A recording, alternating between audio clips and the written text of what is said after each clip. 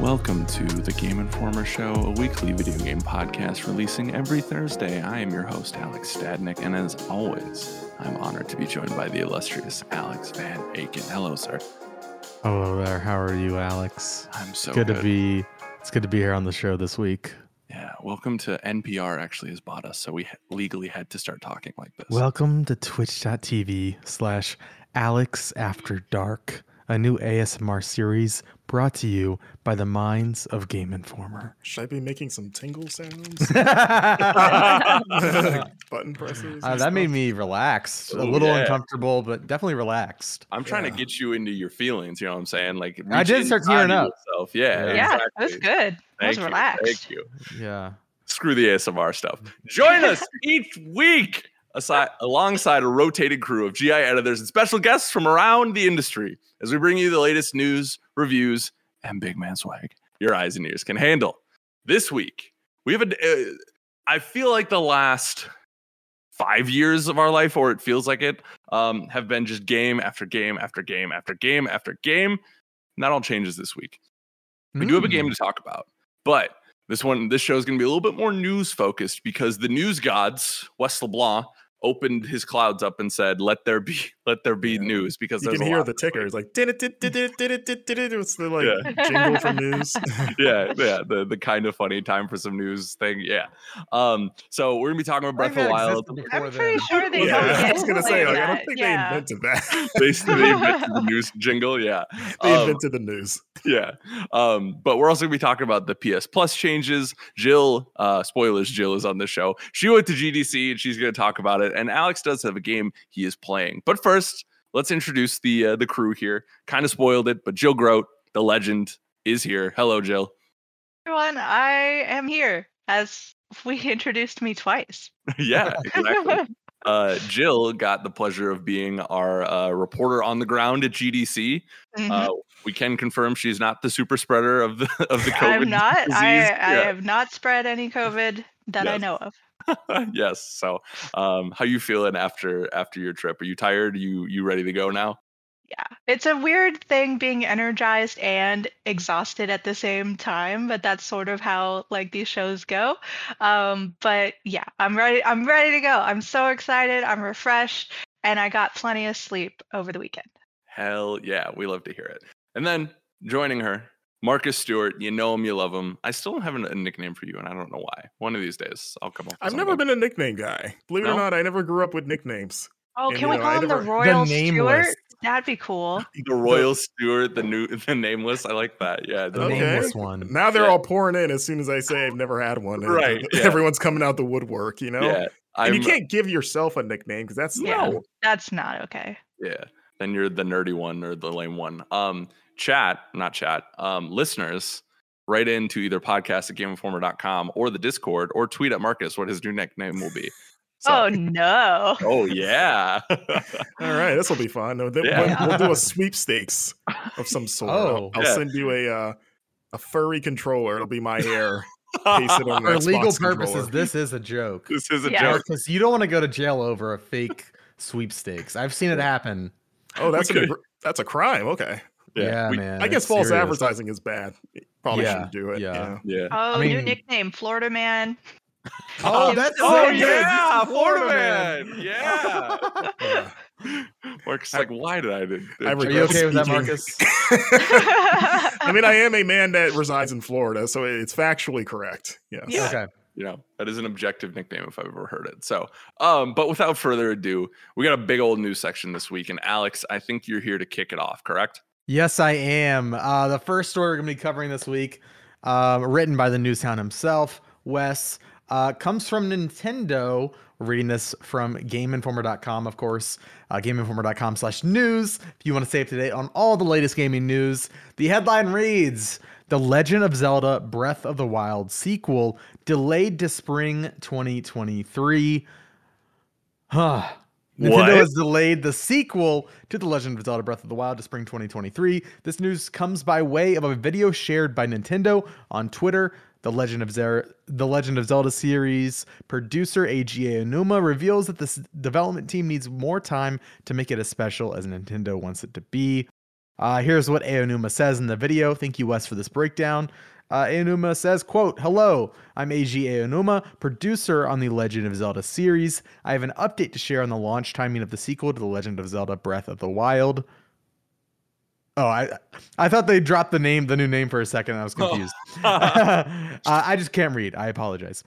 We previously announced that we were aiming for a 2022 release date for this game. However, we have decided to extend our development time a bit and change the release to spring 2023. For those of you who have been looking forward to this release this year, we apologize. As previously announced, the adventure in the sequel will take place not just on ground as in the previous game, but also in the skies above. However, the expanded world goes beyond that, and there will be even a wider variety of features you can enjoy, including new encounters and new gameplay elements. In order to make this game's experience something special, the entire development team is continuing to work diligently on this game, so please wait a while longer. That's all for today's announcement. Thank you. And yeah, that's pretty much the news right there. Breath of the Wild 2 delayed until spring 2023. How are we feeling about this? Marcus, you good? Oh, why you ask me, Alex? Why? What's that about? I seem to recall, I have a bad memory, as we all know, but I seem to recall a certain hyper talented editor, gorgeous man, right? Mm-hmm. Getting on a certain podcast and telling me I was crazy to think that Breath of the Wild 2 was that. Yeah. Marcus believed that this game would, or maybe wanted to believe, I won't put words into his mouth, that this game was I bought it. Right? Did you? Okay. Because what was it, last year that they pushed it to fall of this year? Yeah. Like, that was a huge delay already. Right. So it was like, oh, this must be the one, right? And keep in mind, this was also when the rumors were going around about the Switch successor or something, and that has happened. Not really a successor, but the OLED version came out. Yeah. So when that was announced, they're like, "Oh, maybe this will be the year because Breath of the Wild 2 will look real nice on that thing." Right. So yeah, I guess me being a positive person has bit me in the butt once again. I don't know why people say that you should be positive. It seems pessimism and cynicism is where it's at. So, yeah. Wow. That's the message we want to never look for hope in anything, and you'll never be disappointed. Don't believe anything. Y'all need to see Spider-Man No Way Home because Zendaya disproves that point. Just saying. So. Yeah, or some we won't get into that. Yeah. Maybe ignorance is bliss. Was that the message of the end of Spider-Man? That's what came up on the screen. The text who cut the black. Yeah. Who'd they credit that quote to? You think Michael Scott? Why not? Yeah. Yeah. I guess it's not surprising. It's a bummer, but we've been waiting for this game for how long now? When was it first announced? 2019? 19? Yeah, something like that. Yeah. That very first trailer with them in the cave, Zelda and Link. Or yeah, it was before the pandemic. I remember that. So it may as well have been 100 years ago then. Yeah. Right. Yeah. So yeah, I guess I don't know what much to say then other than, darn it, Alex, you prophet of doom. I will say though, the spring timing is interesting, and I can't take credit for this, but one Dell Harmon, former GI intern, friend of the show, pointed out on Twitter that the last few mainline Zelda games have all been cross generation. Because Twilight Princess was Wii, and GameCube. Breath of the Wild 1 was Wii U and Switch. Mm-hmm. I'm not saying that we'll get Switch 2 by then. It feels like that would be a thing that would have been announced by now, or around, or maybe, you know what? Or maybe E3. Maybe summer. Yeah. If that was going to be anything, I know chip shortage and all that stuff is still very much happening. Right. So I'm not saying I totally subscribe to that theory. I mean, but they did say that we're still sort of mid-life for the Switch recently, didn't they? So maybe it could be all misdirect. Who knows? Right. Yeah. And it depends because Nintendo's so weird. They could still say that and drop a new Switch and say no, this is still in the Switch family. We're not saying, this isn't like our next thing. This is just. But it does run it better. Yeah, because how many iterations of the 3DS did we get, and that was all still the 3DS family, right? Right. Yeah. And it including had exclusives on the new Nintendo 3DS. You weirdly couldn't All two play of them or Super whatever it Mario was. World on the old 3DSs. I was like, why? This is a game from the SNES. Anyway. Yeah, so it's just something to maybe keep in mind, if nothing else. Yeah. So I think that would be cool. And the timing works, right? Because Switch 1 and Breath of the Wild came out 5 years ago in March this year, right? yeah, March Yeah, it was- 2017. Yeah, March 5th or something. March Yeah. 6th. Mm-hmm. So I'd be curious to see about that. I know I was giving Marcus a hard time, but yeah, I had said on this show that I don't think it's coming out this year, and here it is. I do think anyone who's surprised about this hasn't paid attention to the legacy of Zelda and delays. Yeah, This is it's called The from- Legend of Or Zelda, just like actually. this year in gaming in general. Right.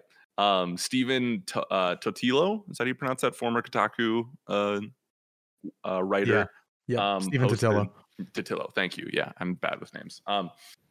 Just posted like a list of like the big main entry Zelda titles, and like almost all of them had been delayed at some point or another. And Breath of the Wild sequel announced for 2022, delayed to 2023. Breath of the Wild 1 announced for 2015, delayed to 2017. Skyward Sword announced to 2010, delayed to 2011. Twilight Princess 05 to 06. Wind Waker and Majora's Masks had no delays, and then Ocarina of Time announced 98, delayed to late 98. So you're saying it's The Legend of Delays. What? for real. So it's like there's a history here. Who on that team has ADHD, huh? Who's got time management problems over there? Am I leading this team? Yeah, dude, it'll be out in a month. Yeah. Dude, we totally got it. Don't worry. That video, I'll be there in 10 will minutes. be out. Yeah. I mean, I think one of the biggest hints that it may not have been coming this year is like we still don't know what this game's name is. Yeah. Like, typically, if a game's coming out in this year, you know what it's going to be called. So the fact that we're calling it the sequel to the Breath of the Wild is a big red flag. I hope they just stick with that because that's just what people know it as. It'll give it like a weird sort of like Prince in the 90s title, the sequel to The Legend of Zelda Breath of the Wild. Or maybe they just ditch the title and just put a Triforce in the box. It's just a symbol. Yeah. I like that. Retail workers' head would blow up, but Yeah. I selfishly we'll talk about what this means for the rest of the year and game of the year later, but it does. I am happy that I don't have to pit Breath of the Wild, my favorite game of all time. Elden Ring, definitely going on that list somewhere. Very happy I don't have to. What's the phrase? Relieved? Kill my darlings. Oh yeah. Mm-hmm. And pick between them for game of the year because Like it's already going to be tough. Sophie's enough. Choice thing. Sophie's, yeah, it's already going to be get tough dark. enough. Yeah. Yeah. Joe, what do you think about this? Yeah, I'm not for basically anything coming out this year or anytime hereabouts, I'm not going to be terribly surprised if it gets delayed. Obviously, like the pandemic has thrown a lot of things off kilter, and yeah, I'm not surprised, but Marcus said it earlier, not surprised, but definitely sad because I did want to play that this year, but hopefully it comes out better for it in the end, and it's a great game. So yeah, I did see we did get in the delay announcement, we did get like 2 frames of new footage, which wouldn't be that interesting, but they actually showed some interesting stuff. So one of them was the Master Sword, right? Yeah. And it had been degraded. It had been like broken down. It was like acid had eaten away at the blade. or Yeah. Right. something. Yeah, like somebody Yeah. chewed on it. Yeah, it looked gross. my dog ate my Master Sword. That's the opening line for Link, his first spoken sentence. Can we also Darn just it. say how freaking cool Link looks? Like all tattooed up and Yeah, he's a got like baddie. I'm just saying. You think it's gonna be like a shirtless scene with him, or he's just got like a full like Yakuza back thing? or he's in a bathtub with his like the camera between his legs. Yeah. Oh yeah, they should do I like that. idea. Yeah. But another thing about Link's appearance, though, in one of the new clips was you can see very clearly his arm, his left arm or right arm or whichever, is the same arm as, or it looks very similar to that first trailer where then in the cave, and it's that kind of shot. I think it's the framing of it's like Zelda and Link walking in, and there's like a dead arm. It has very similar like rings and like styling to it and stuff. So I can't remember who put out the theory that it was going to be like Link as Ganondorf or something like that, but there's some interesting corruption stuff I think we're seeing from at least these couple of images that makes me even more excited for something like this. Right? How long do you think it'll take, if it hasn't happened already, for someone out there to get that full arm tattoo, like the Link corruption, just get that on half of your body? You think someone's already looking into it right now? Yeah, I'm looking at He's working on the sleeve. Man, what if I got the corrupted Link blade? That'd be sick. Yeah. On the other arm or something like that. Yeah. Yeah. Because we're presumably a year out, right? There's no Zelda stuff on the horizon that we know of yet. You give any hope to seeing maybe some of those Wii U ports make their way to Switch now, because we know we have a year maybe plus? No, I don't think they have time, unless it was already planned, of course. But I don't think this changes their release pipeline. Besides just, hey, this one's like, I don't think they're gonna be adding. Oh, well, we have to fill space. I think it's just, hey, you got to look forward to it. You know. I think if it were any other company, I might think that, being like, oh, they'll want to like give some, fans something to kind of be excited about. But like, this is Nintendo, and they make weird decisions, and so I'm not putting any sort of faith in that, and I'm not having my heart broken again. Right. Yeah, I'm not. Yeah, I kind of piggyback on Jill a little bit, but in the sense that Nintendo, out of the three main console manufacturers like Sony and Microsoft, I think they're the best at completely surprising people. And like, they've done it so many times where they're like, hey, here's this big new thing we're doing that you had no idea about. Also, it comes out later this year. Like, they did it with Metroid Dread. Right. And Samus Returns before. They did it with that Paper Mario game. Like, it would be cool, but it honestly would not surprise me if around summertime they're like, yeah, Wind Waker HD, it's on Switch. Look for it this fall. Surprise. Today or something like that. Yeah, like they've done that so many times. Because we got Skyward Sword HD last year in July. But that was announced that was announced around this time last year, I feel like, because it was the Zelda anniversary that I think they did not do a great job celebrating. But there are other big titles this year. Switch Sports in April. Mario Strikers Battle League, shout out to VA, in June, I believe, either June or July. Splatoon 3. They have a Pokemon big year. Scarlet and Violet, and then Bayo 3. And then where's the other one? Mario Rabbids Sparks of Hope. Potentially, we haven't heard about that in a long time. And then what is it, Xenoblade 3? Yeah, they have a stacked year. Yeah. Which they had coming into. So it's not, the biggest loss in terms of like, oh, there's nothing to play on Switch now. Right. So I don't think the delay hurts them that badly. It's just wild thinking now that you said that. I would have never called in a million years the possibility that Bayonetta 3 comes out before Breath of the Wild 2. Yeah. Right. Yeah. Well, we can't bet on that quite yet, because we still only have 2022 for Bayo 3. So yeah, it's true. But just on paper, it's like, because we saw so much more of, like, or at least compared to the nothing we saw of Bayonetta right for the longest time. So it's like, man, am I going to be done with Bayonetta 3 before I even play Breath of the Wild 2? Who would have thought? For sure. True or false statement I'm about to make. We will learn the title of Legend of Zelda Breath of the Wild 2 at the equivalent E3 showcase this year, the big summer one. I don't know anymore. False. False? We've said that every summer since they announced. I don't think they're gonna. I think they're gonna like have some sort of weird, like very quick event or a blog post, and then weirdly say nothing else. Yeah, it's going to be what they did for this. It's going to be a sudden tweet with Ainuma standing there and being like, oh, by the way, we decided on the name of this. Here's the logo. All right, see ya. Dubs. Yeah. Okay, Alex, what do you think? I'm just to go against the grain here. I'm gonna say true. I think it's a big stage. We're gonna hear something. We're at least gonna get a name. I'm with you. I think that's one of the I think that's the And the stay last tuned for thing. further updates later in the year. Right. I think that's the last thing before the one last thing this year at the E3 showcase, right? Is they do they finally show like true gameplay, right? They set the stage and they're like, oh, by the way, Legend of Zelda Breath of the Wild Link's like mutation coming April 2023, Link's right? mutation. Link's mutation. Yeah. That'd be a wild name. Yeah, right. That would be amazing. Yeah, because I think I also wonder too. Never mind. We won't get into E3 predictions, right? But I don't know though. If they're gonna do that, their one last thing, do they do it in like January or something of next year for like their one last push? Yeah. You mean like when they announced the title? I don't know. I'm getting too deep in the weeds. Let's move on.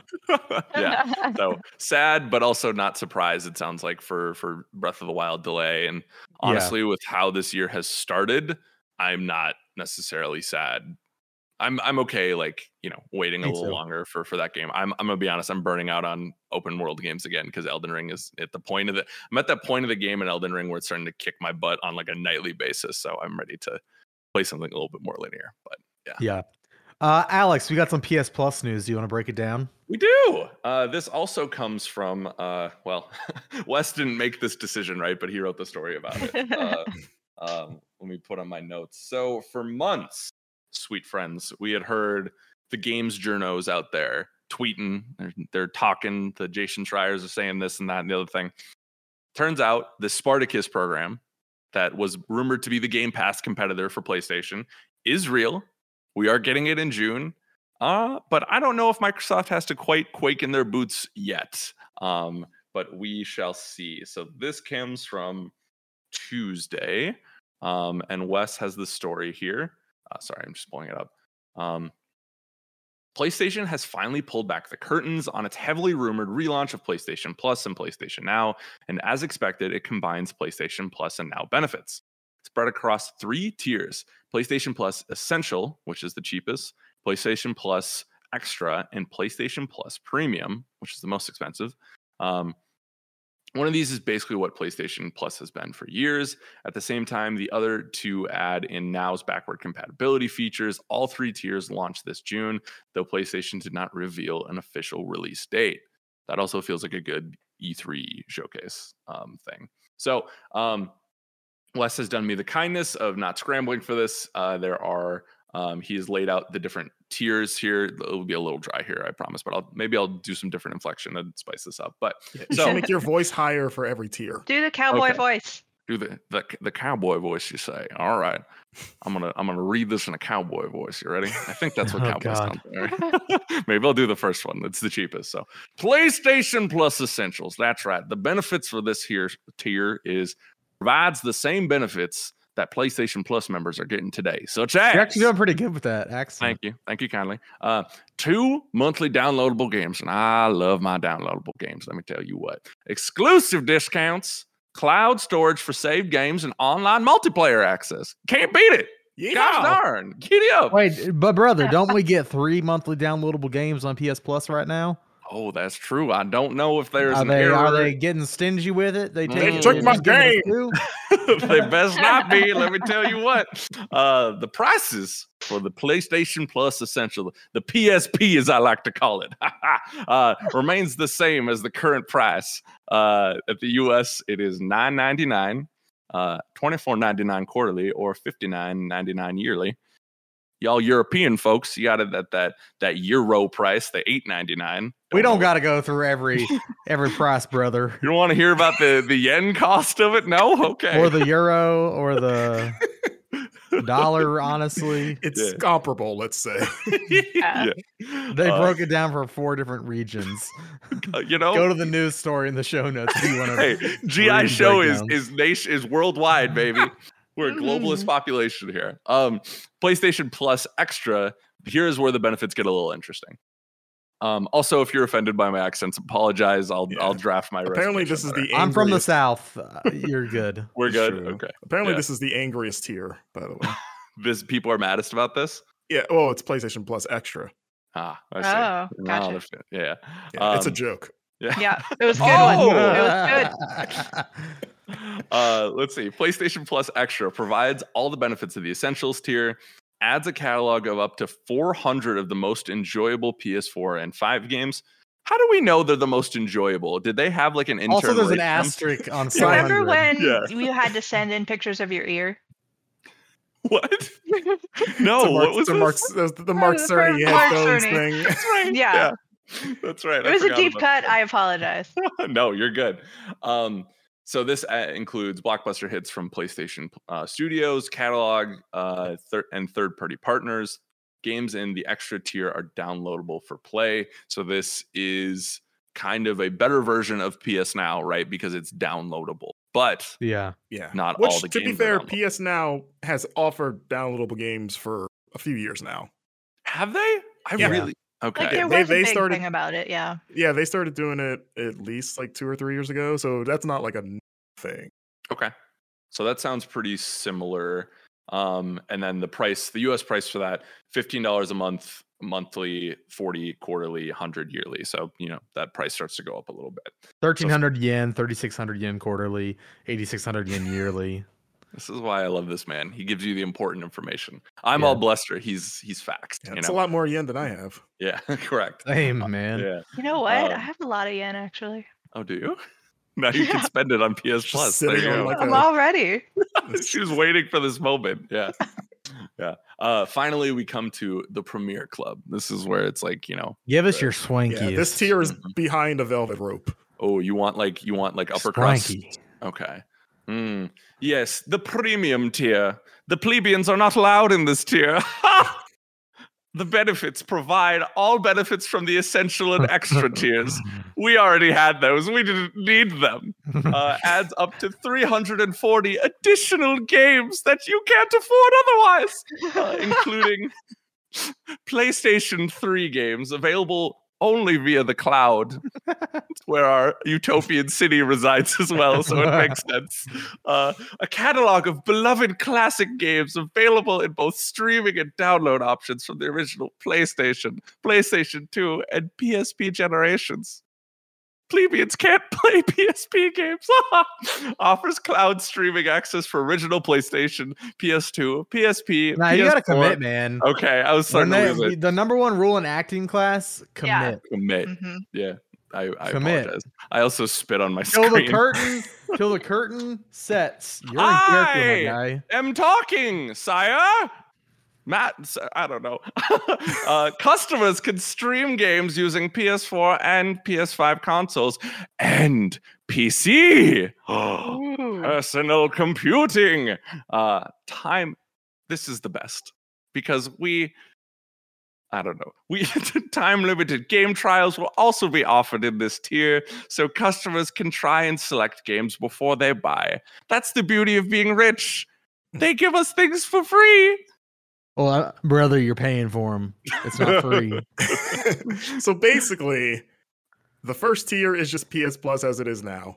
Yeah. The extra tier gives you 400 extra games, but they're only PS4 and PS5, some of which you can just download or stream, or let's like Yep. download.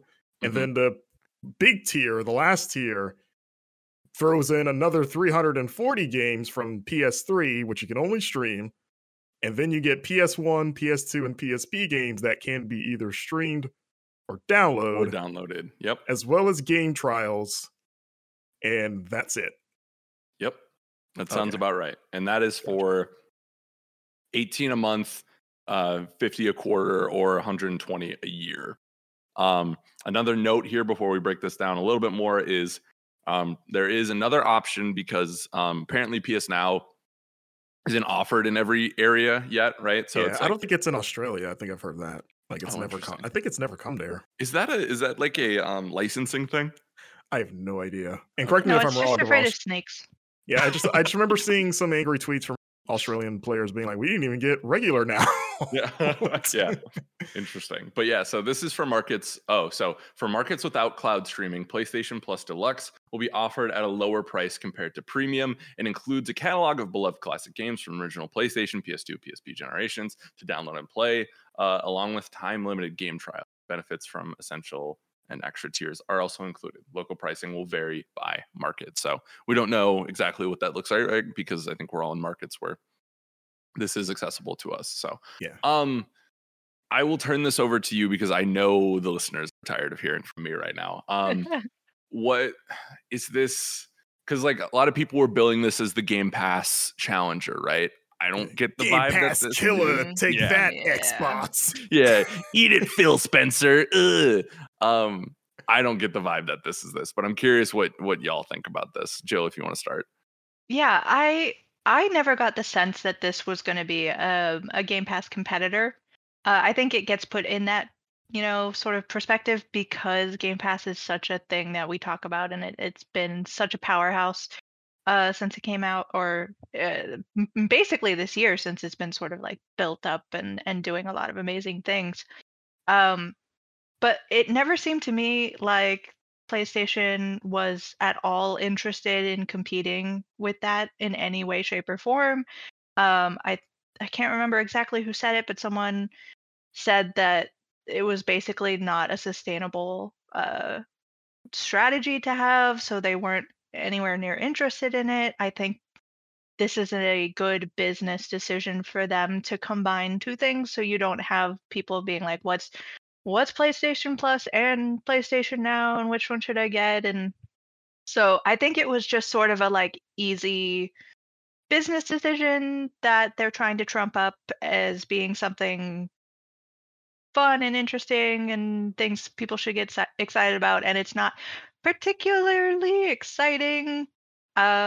It's just like, okay, that's something you guys should have had for a while now. Right. So Yeah, I think if Jim Ryan could avoid this as much as he could, he would. But it does feel like, okay, fine, we'll give them something, right? We'll go 70% to Game Pass is 100, right? Marcus, how about you? What do you think? My initial knee-jerk reaction was like, I don't feel any real desire to upgrade from normal PS Plus right now. Mhm. The extra tier, that's $100 a year. I usually play annually from PS Plus. I was like, okay, that's not terrible. Mhm. And I like that the games in there you can just straight up download. Doesn't like any of them are streaming, but it's only PS4 and PS5, which it's like, okay, cool. I have a lot of games on PS4. A lot of them accumulated just through years and years of PS Plus, Right. giveaways. Mhm. So it's like, I don't even, again, this is a me thing and being an enthusiast. Like, I've happened to have already played a lot of these games or owned them and haven't gotten to them. So it's like, even looking at the PS Plus, the selects thing, whatever it is on PS5, the like 20 free games that they just give you. Like Mhm. literally all of those, I'm like, I already played all of these except for Days Gone. So Right. I was like, it's cool that it's there, but for me, it's like, I can't take advantage of this. It's already done. Right. So the one that I would be most interested in is the big one, the premium one, just because it gives you PS3, PS1 through PS3 and PSP. But I do not want to stream my games at all. Like, I don't use Stadia for that. And Stadia, in my opinion, did it much better than PS Now did in the times that I have streamed games on PS Now. It varies on your internet. My internet has always been pretty good. So I just, like, that's just unappealing. It's like, why can't, I'm sure it's a tech issue, right? Like, because, the PS3 was such a weird system architecture wise with that cell processor. So Mhm. I don't want to pretend to be like, it should be easy to just make this work. It's just unfortunate that for whatever reason it doesn't. Mhm. Because that generation, it feels like it's going to be the one that's the most inaccessible unless you just own a PS3 if you Mhm. want to play those games properly. Because like PlayStation and PlayStation 2 have been brought across multiple PlayStation consoles. So it's cool to see those again. And it's nice that some of those can be downloaded, which was the case on PS Now. Like I mentioned before, you could already do that. Mhm. Uh, Weirdly enough, PSP might be the biggest draw because like Right? that's another library that hasn't been tapped as much either. And the PSP library is solid. I had a PSP, so my PSP collection is Same. pretty. I've probably got most of the games worth owning on that thing still. So it's like that's kind of cool, but I just don't feel the because the other thing I don't think we mentioned, it's the big caveat with this service is Jim Ryan already got out and said no, We are not Mhm. releasing first party games day one if you're a Yep. subscriber, not doing the Game Pass thing, which Yep. would have put me and probably a lot of people over the edge, right? Because Sony's first party is excellent. So the idea of, whoa, God of War Ragnarok day one, Right. that's not happening with That would have this. been At least, wild. Yeah, at least right. for now. Not that can't change down the line if they feel it, but for the foreseeable future, that will not be the case. So as it is, it's I'm trying to figure out, especially because the really old stuff is locked at the highest tier. hmm I'm trying to figure out who this is for exactly, because it's like if you really want to play those old games, a lot of people have been saying they want to do. Got to give them money to do it, which I guess is smart on their part. They put the biggest carrot at the highest mountain, but But- yeah, I don't think it's enough. 'Cause what is it?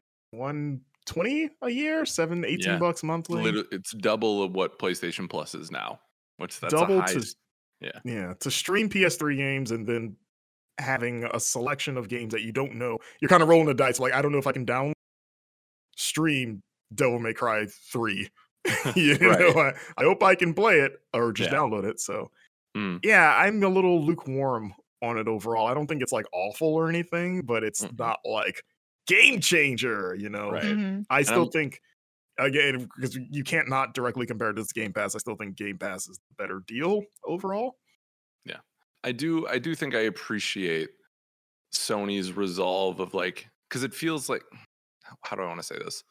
Game Pass is pushing us into a model, right, where it is Netflix streaming, where I feel like Sony is a little bit more, whether they're talking about it or not, a little bit more focused on ownership, right? Owning your games, like whether it's digitally or physically and stuff. And as an old fogey in that way, I'd like that, you know. But definitely in a business sense, especially with Xbox talking about how successful Game Pass has been for them, I don't know how that stacks. And also, I'm looking at like the PSP titles, right? If you're wanting me to double my financial contributions, right? Like I had a PSP, you know, God of War: Chains of Olympus, dope game, right? Crisis Core, cool game, right? But like, is that worth $120 a year? You know, I don't know yet. Yeah. I don't know. Especially assuming how they port those. Because remember, the PSP only had one analog stick. Yep, and that's the Like, thing. how do they play on a regular controller? Yeah, You know? I am morbidly curious to find that out. I would imagine those games don't hold up as well as in our mind's eye right now. Yeah, and then some of those games have already, like something like Luminous, which has already been remastered, and you can play just a better version of some of those games. Right, or already. like Birth by Sleep for Kingdom Hearts, right? You Yeah. can play that right now in a nice way. Like I'm looking at this list here too, like Gran Turismo, Grand Theft Auto, Liberty City Stories, Loco Roco, I think is playable elsewhere, right? Loco Roco 2, maybe not. Yeah. And you mentioned the Netflix thing. I don't think they've said whether or not games will rotate in and out of this, right? The Right. way it does Game Pass. So they haven't, but I also thought I saw today that like Persona 5 was shifting out of the selects group. Yeah, it is. So But that's like technically a separate thing, right? Like those games are like they're because it's only available to PS5 players, that like selects thing. Okay. So I don't So really know maybe. if that counts here, but Okay. Right. yeah, I think that's where. No, go, Joe. Oh, sorry. I think really this does just boil down to sort of the conversations we had when the consoles came out originally last year, 2 years ago. Who knows what time? Time doesn't Doesn't make any exist. sense anymore. No. Where Sony and PlayStation are sticking very traditional, very business as normal for them, and Microsoft and Xbox maybe feeling like they were behind a little bit for the last generation are changing things up and making it a like we don't even care if you buy the Xbox, just buy the subscription thing. We're gonna be everywhere. Yeah. So they're trying all kinds of new wild things, and that is more exciting to talk about. I would be really interested to see how the strategy is working for both companies. Because while we are all very much excited about Game Pass and talking about Game Pass, and things come to Game Pass and you're excited about it, gives you reason to talk more about it.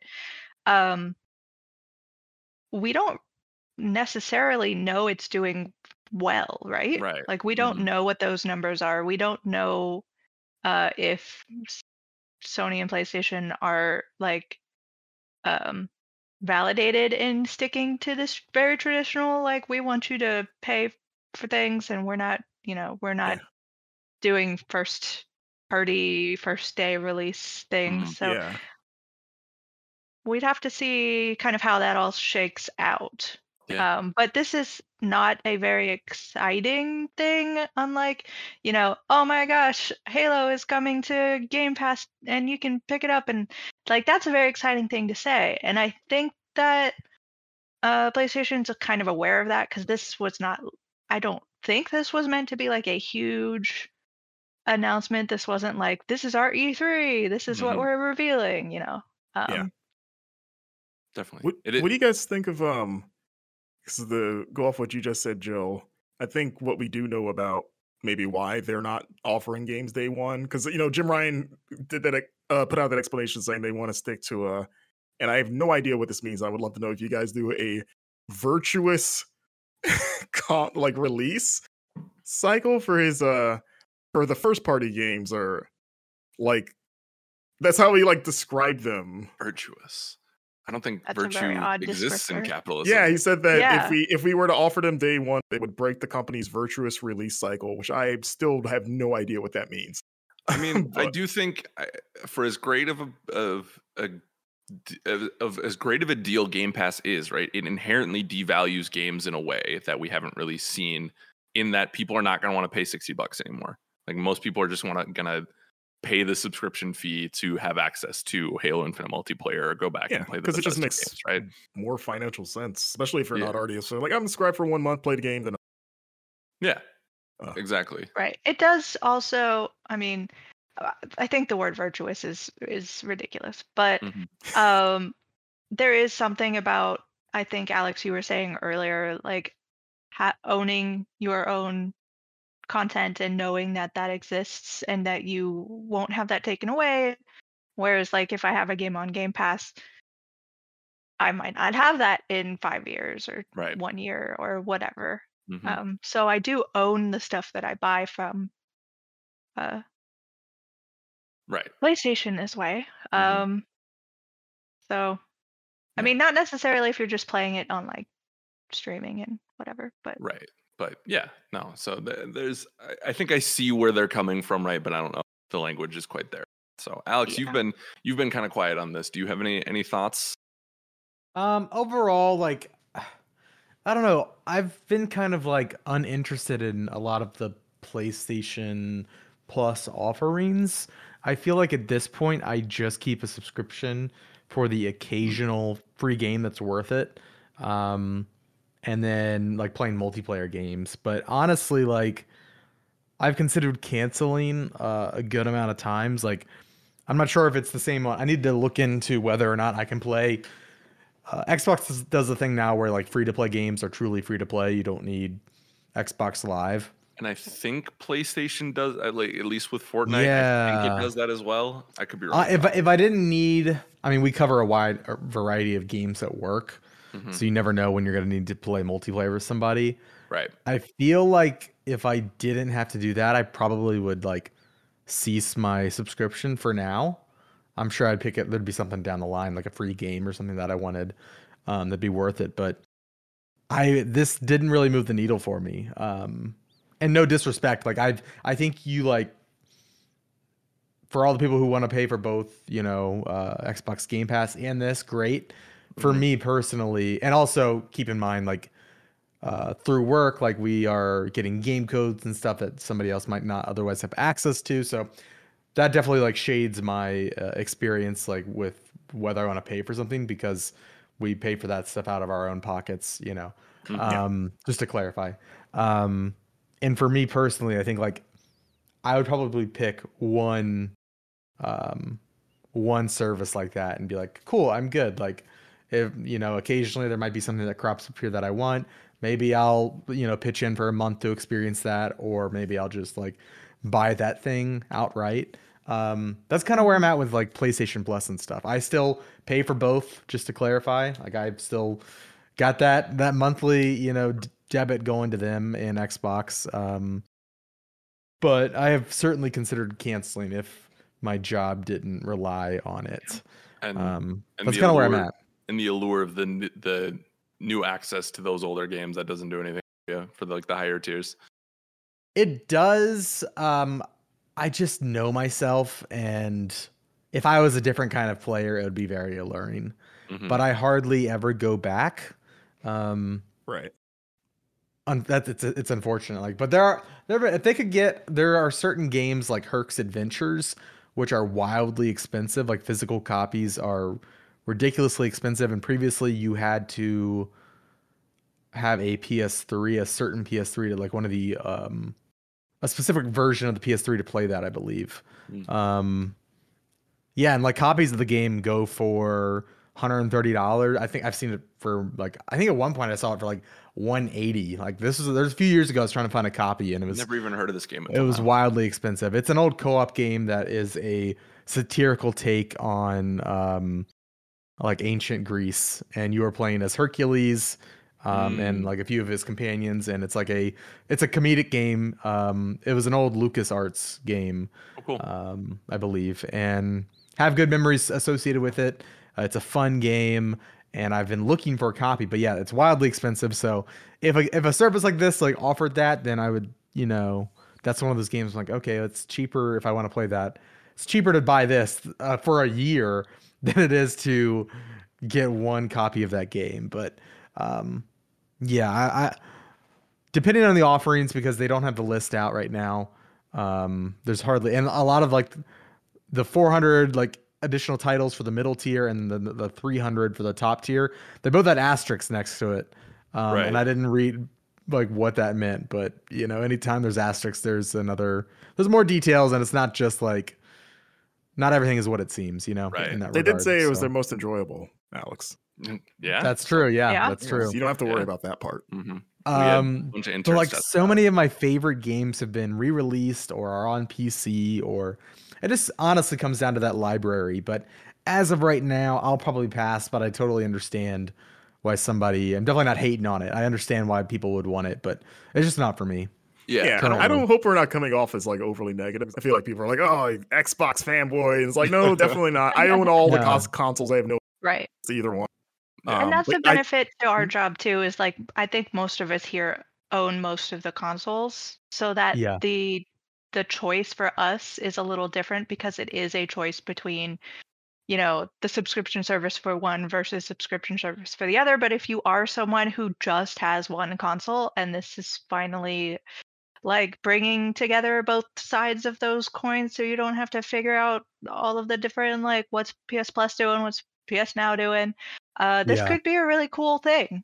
So now if they started offering like, hey, this game, like kind of what Game Pass does, hey, this game's coming out and day one it's available on PS Plus, then that would change things. But right now this seems more like a vault than not. Am I correct in that interpretation? I think so, and which is good. It is. There's a place for that. I'm going to say this is objectively good with an asterisk, right? To let people play old games, right? Curation in this industry is a nightmare compared to like movies and books and stuff like that. So the more access people have to games like this, the better, right? We can debate the cost and that kind of stuff. And if you're like me, right, I only owned a PSP when I was growing up. I didn't own any of the PlayStation consoles. My first console was a PS4. If you're like me and you got a PS5 because that's like the hotness out, right? This could be a cool history lesson for you to experience some of those games. But I feel like in the era where everyone has a list of streaming services as long as their arm, it's hard to convince me to spend $120 on that. But we'll see.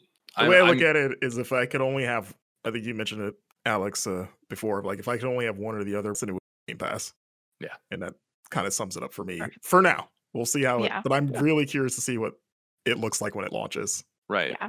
Sony has other opportunities too. So sorry, go ahead. I'm curious too about the future of the that benefit that's sort of like early demos or something like that for that highest tier. Like that could end up being like, okay, it's a demo, whatever. But that could end up being really cool, especially maybe in the indie space where you get to play things Right. ahead of time maybe Mhm. and see what's going on and get to be excited about that. So that could be its own little like virtual E3 situation where you're getting hands on cool new exclusive things. Yeah, and if it's like EA Play where you could like play 10 hours of a game of like a Mhm. big game, like Right. or like some percentage of that game, that could be Mhm. cool. And it's like, oh well, I really want to play this game everybody's talking about. I don't have money this paycheck, but hey, I can play the first 5-10 hours on this demo, and then maybe they'll. I don't know if they're gonna do that. Right. Right. It almost feels That fit at EA because EA was very much multiplayer titles for the most part. It's really easy to like sink in 10 hours and then they got you on the hook. Whereas that's not necessarily the same for like a story game where like could they beat the game if they rushed it in 10 hours? You know, I'm just throwing out numbers, like ignore me. But yeah, I was gonna interesting. say like what it almost makes it maybe a little weird that the trials are behind the most expensive tier. It almost Right. if they're gonna continue charging $70 for the first party stuff, would it behoove them to have people be able to play them, or as many people be able to play them to get them in the door to justify? Because a lot of people are still not over that price hike and probably won't be for a while. Right. So just like, hey, yeah, God of War $70, we know, but like free trial, like for the basic PlayStation Plus, which everyone has now at the moment, or most people, most of their user base has, and you know, you play the first level or an hour or whatever it is, and like, yeah, here's $70, that was fun. It Mhm. seems weird that that's such like demos have always been such an important and useful tool to get people to buy your stuff that it now that I'm thinking about it, it's a little weird that it's behind And the top tier. $120. Right. Well, now I'm wondering too, not to play not devil's advocate or a cynic, right? But it's like, you know, we got Resident Evil Village demo, right? That was just PlayStation, right? That was free to, I think, free to anyone, maybe to PS Plus subscribers. I can't remember which. Yeah. We got a bunch of Stranger of Paradise demos, right? Do those now not exist for Right. PS Plus people? I guess that's like a third party thing, right? If they want to do that or not, since Right. those weren't first party Right. games. Yeah, because on the one hand, it's like that makes that more desirable at that tier, but also on the other hand, it's like, no, I got to play these experiences like for much cheaper last year. Like, why are you raising Right. the bar to entry here on that now? So I'm curious to see what they end up doing with that. Though I think, yeah, it's not fair to speculate because we don't know a ton right now. Yeah. So Do you think it's possible in a similar front that third parties do what some of them do for Xbox of launching games day one through this service? Because that's another draw for Xbox is that a lot of times it's not even just their first party stuff. It'll be like indies or other third party games. They're like, yeah, it's launching day one on Game Pass. Like it feels like almost every game has that now. And even though Sony has already said we're not doing that with our first party stuff, I don't know if could there be a system where someone or maybe a developer that's like, well, we're already doing that on Game Pass. Do we do the same through this or?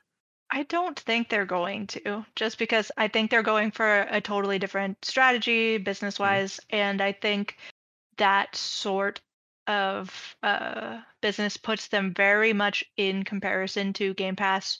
And I don't think they want to be in comparison to Game Pass. So Okay, you think this is, I guess, like what Alex said, it's just more of a vault, not necessarily here's the new hotness, yeah. whether it's our stuff or a smaller third party studio. yeah, it also feels like almost, I think hypocritical is too negative of a connotation, but like it's like the bad manager at your retail store that you work with. It's like he's like, yeah, no, you can go release that, right? You can go put that out there, but I'm not going to do that. You can go do it. You know, I feel like the messaging from day one with Game Pass is like Microsoft games day one, like here they are. And that's why I think they've attracted that third party support in that way. But who knows, man? Money is money. And if they see an avenue to make more of it with this service, who knows? So this is early, right? Game Pass has evolved. This will evolve. We'll find out more in June, I believe. Yep. June when it launched. I don't know if they put like a day on it, but I don't know if they just said June. Yeah. I feel like this is good to get this out now and rolling, because then when it comes time for the summer hotness, right, then you can focus on, you've answered the questions of whether or not God of War is going to be on this, right? You can focus on Ragnarok, you can focus on, whatever other games are coming, which actually we don't know a ton about yet.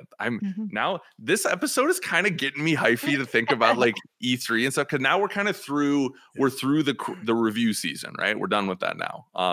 But now it's like, oh, the next big stuff I feel like is the summer like Do we even big call it events. E3 anymore? No, Like, I E3 feel Is like it just we're gonna Summer Games call it Fest E3 season? forever. Yeah.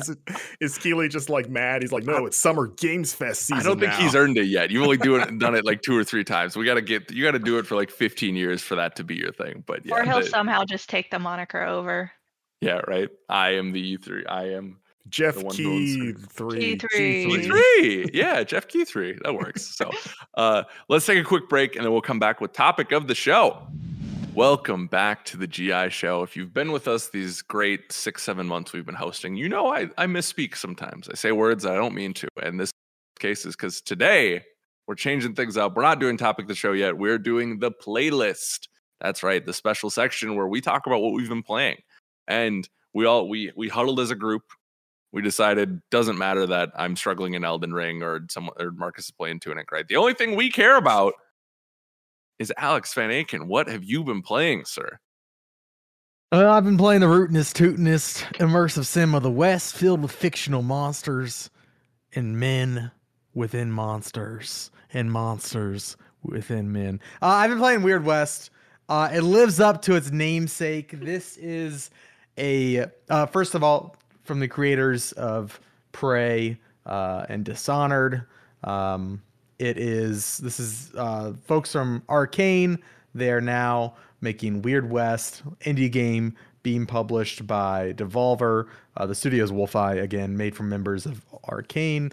And it lives up to its namesake. This is a fictitious depiction of the West, like dark fantasy meets old Western.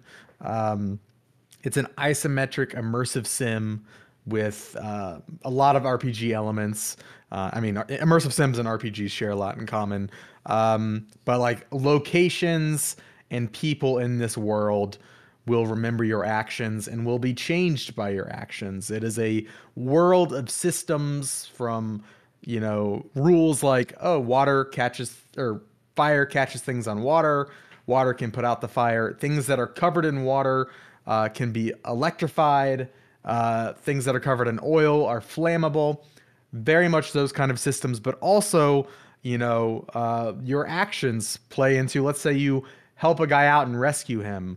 Well, maybe he'll be a friend for life, and later on in a really tough encounter where you're about to die, he'll show up and save you because, you're a friend for life because you saved his tail earlier. Or the opposite. Maybe you really made somebody angry, betrayed them, did something bad. They might have, and they get away and you don't kill them before they get away. Well, they're going to be a vendetta and maybe they'll show up, in my case, at a very important story moment, to enact revenge on an already tough situation. If you go in and you decide you're going to play it like Skyrim and you want to kill all the guards and all the people in town, you can do that. You can kill NPCs. You can kill main characters. You can kill entire towns, but if you kill the entire town, well, it's going to turn into a ghost town with all the dead bodies, and monstrous creatures will be attracted to the smell of the dead, and they might take up residence, and the town will become a literal ghost town that is full of monsters and cryptids. It is a game that is wild. It's weird. You are playing 5 characters, and each character has a journey that they are on. They all share and inhabit the same world, though, and they can interact with each other. And they will oftentimes interact with the same characters, but in kind of, it's all in the same timeline, but like, I'm going to play, the bounty hunter before I play the pigman. But after maybe the pigman sees things differently in the world, because of what the bounty hunter did, right? And so you were kind of taking over these characters, and there is this is definitely a game full of narrative spoilers, and on top of like the emergent things that happen, there are very cool scripted narrative moments, and it's full of twists. And I would say the game starts off very kind of safe. Mm-hmm. The first chapter, if you're like, oh, this is not that interesting, just wait till the second chapter, baby. About 4 hours in, holy cow, this game hits another level. In terms of like storytelling, and it's riveting, dude. The West gets weird in chapter 2. That's where things are like, what the hell am I playing? It's very cool, but yeah, so I feel like I've kind of gone all over the place. It's hard to talk about these games because they are so big in terms of things to do and actions you can partake in and consequences.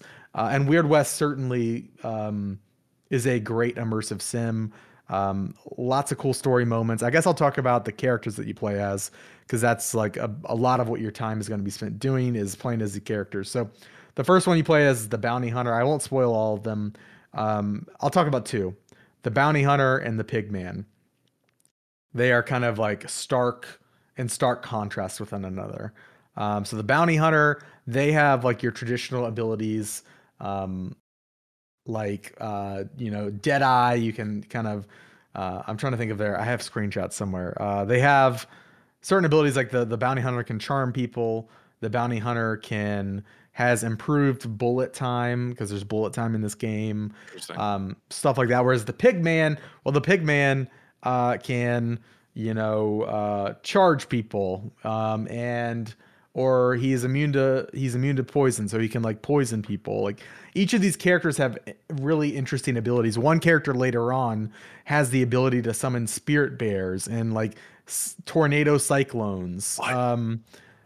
Lots of weird stuff. And so you are going around the environment following this story, and you unlock these powers through tokens that you collect in the environment, and you can spend these points to customize your character.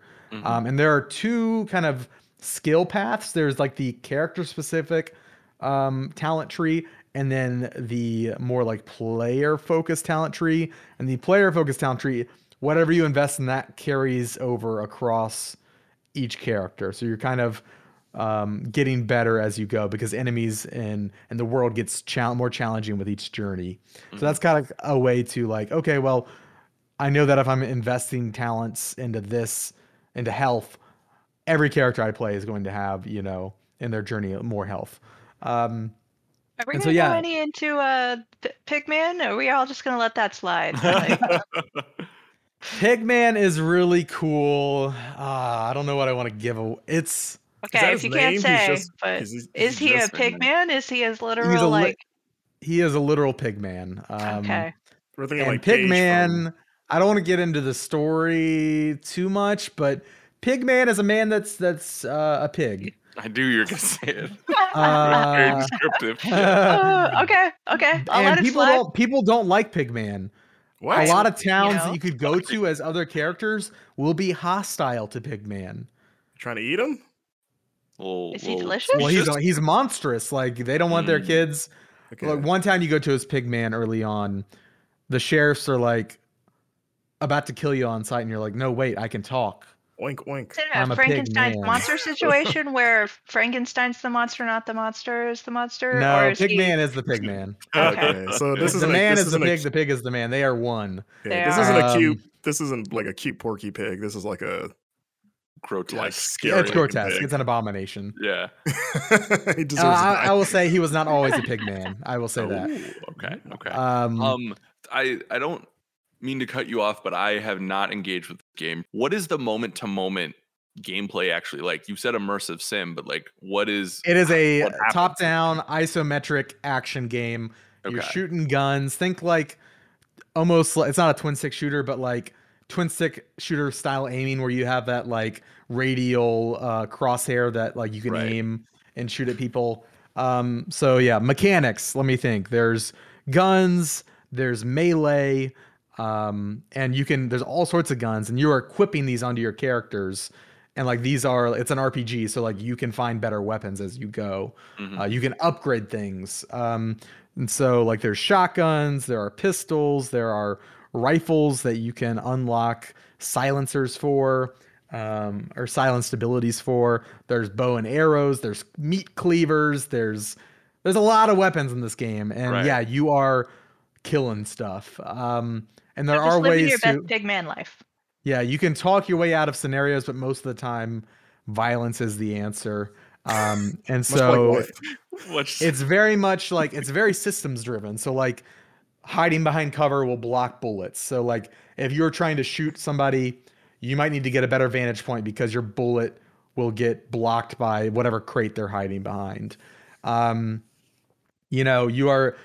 is a sandbox, so you can, sandbox immersive sim. So if you want to approach it guns blazing, you can just go into whatever outpost you're trying to clear out for your objective. And, you can just do the thing and shoot people and, refill your health. And God, there's so many systems in this game. There's also a companion system. You can recruit party members back at town or at certain key moments in the story. And you can even, if you go out of your way, you can go back and if you're playing in a later journey, because this game is linear in terms of which characters you're playing as. Mm-hmm. So you'll play as Bounty Hunter, you'll complete that. You'll play as the next character, you'll complete that, so on and so forth. There's 5. But if you're playing as the 4th character, you can go back and recruit any of the other previous characters you played as, and they will retain all of the abilities that you unlocked on them. Oh, cool. And all of the equipment. So let's say, oh man, I picked up this key I need. I picked that up on the Bounty Hunter. Or they have this really great weapon I picked up earlier. Let me go recruit them to my party. I need to go back to their where they live and go and find them. And they've all experienced their whole journey. Like you will go back and like, it's not like they're just like a random NPC. Like they played their entire story, and some of them probably want more answers. And so they're willing to group up with you to experience more of the story themselves. It's very cool. Sounds awesome. Yeah. Like you get to be the guy that's like, we need you back, Bounty Hunter. Yeah, exactly. Yeah. One less job. Yeah. And all of these characters are trying to figure out, I'll just say there are weird mysteries at play, and the characters themselves are aware of the mysteries. Like why was I possessed by this? Like you as the player are like possessing these creatures during your time with them. You are not playing as them. You are playing as somebody else that is briefly taking host in their bodies. And they have fuzzy memories. They remember it's a weird game. It's really cool. Awesome. It's a systems driven game. If you play Breath of the Wild, you know how you can if you hold your bow and you knock an arrow in your bow and you walk up to a flame, suddenly the arrow's on fire. Mm-hmm. It's like that. If you shoot, you see a box of bullets next to a group of bad guys. Well, instead of aiming for one of the bad guys, why don't you aim for the box of bullets, and it will combust and send ricocheting bullets all over the place and damage the people next to it.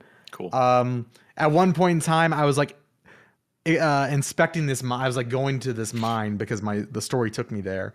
And there was a ton of bad guys that I was struggling to fight because I was didn't have the best gear. I was struggling learning the game, and I managed to climb into a mine cart and crouch down so that they couldn't see me.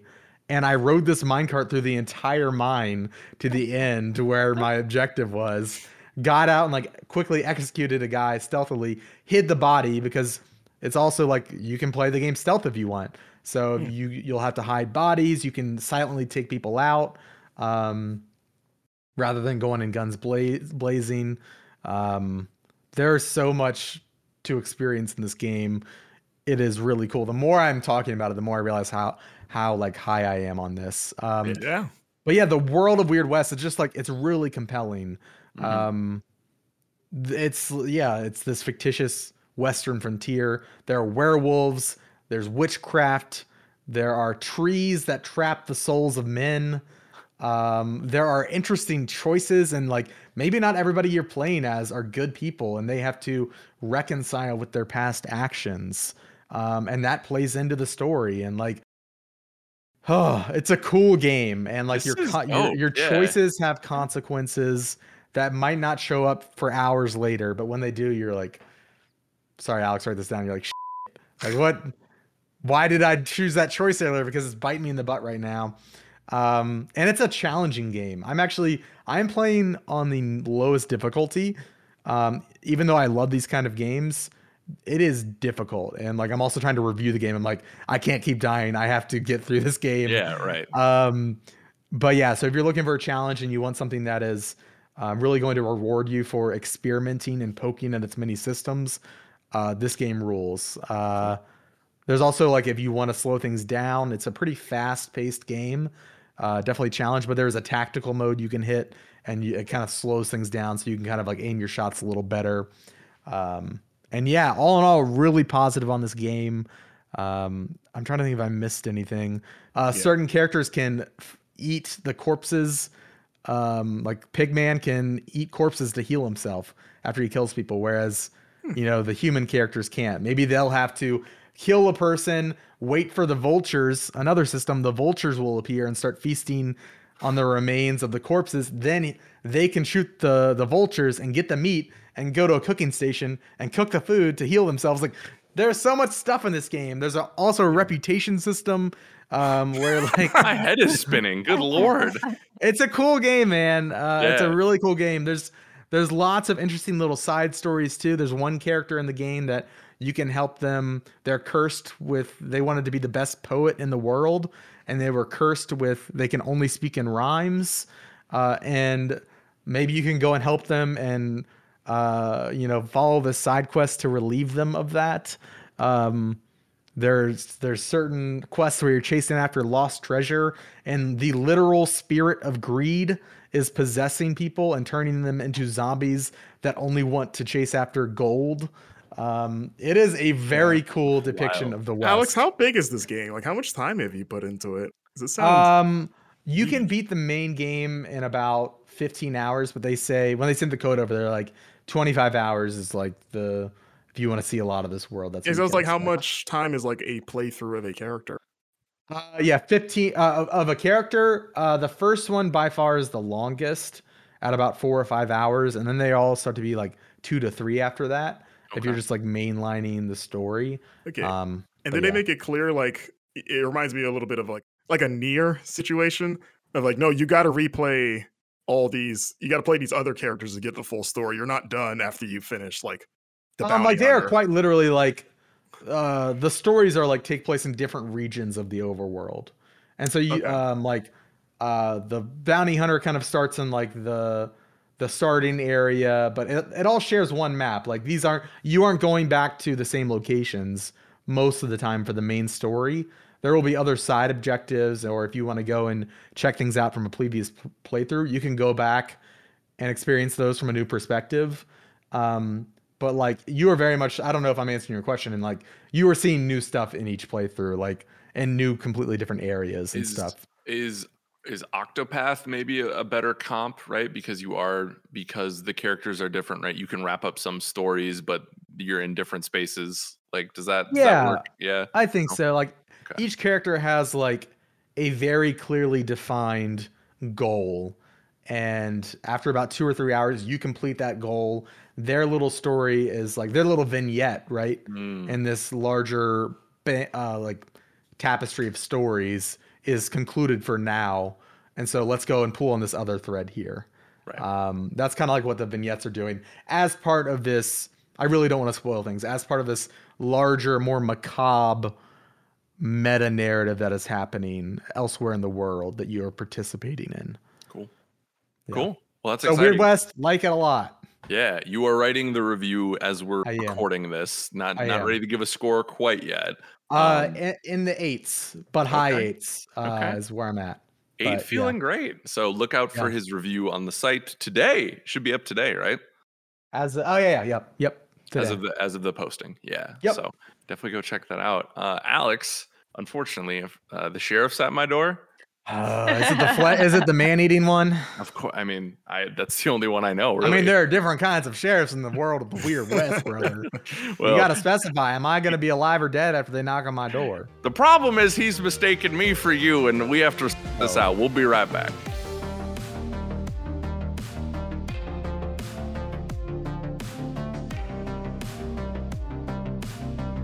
Welcome back to the Game Informer Show.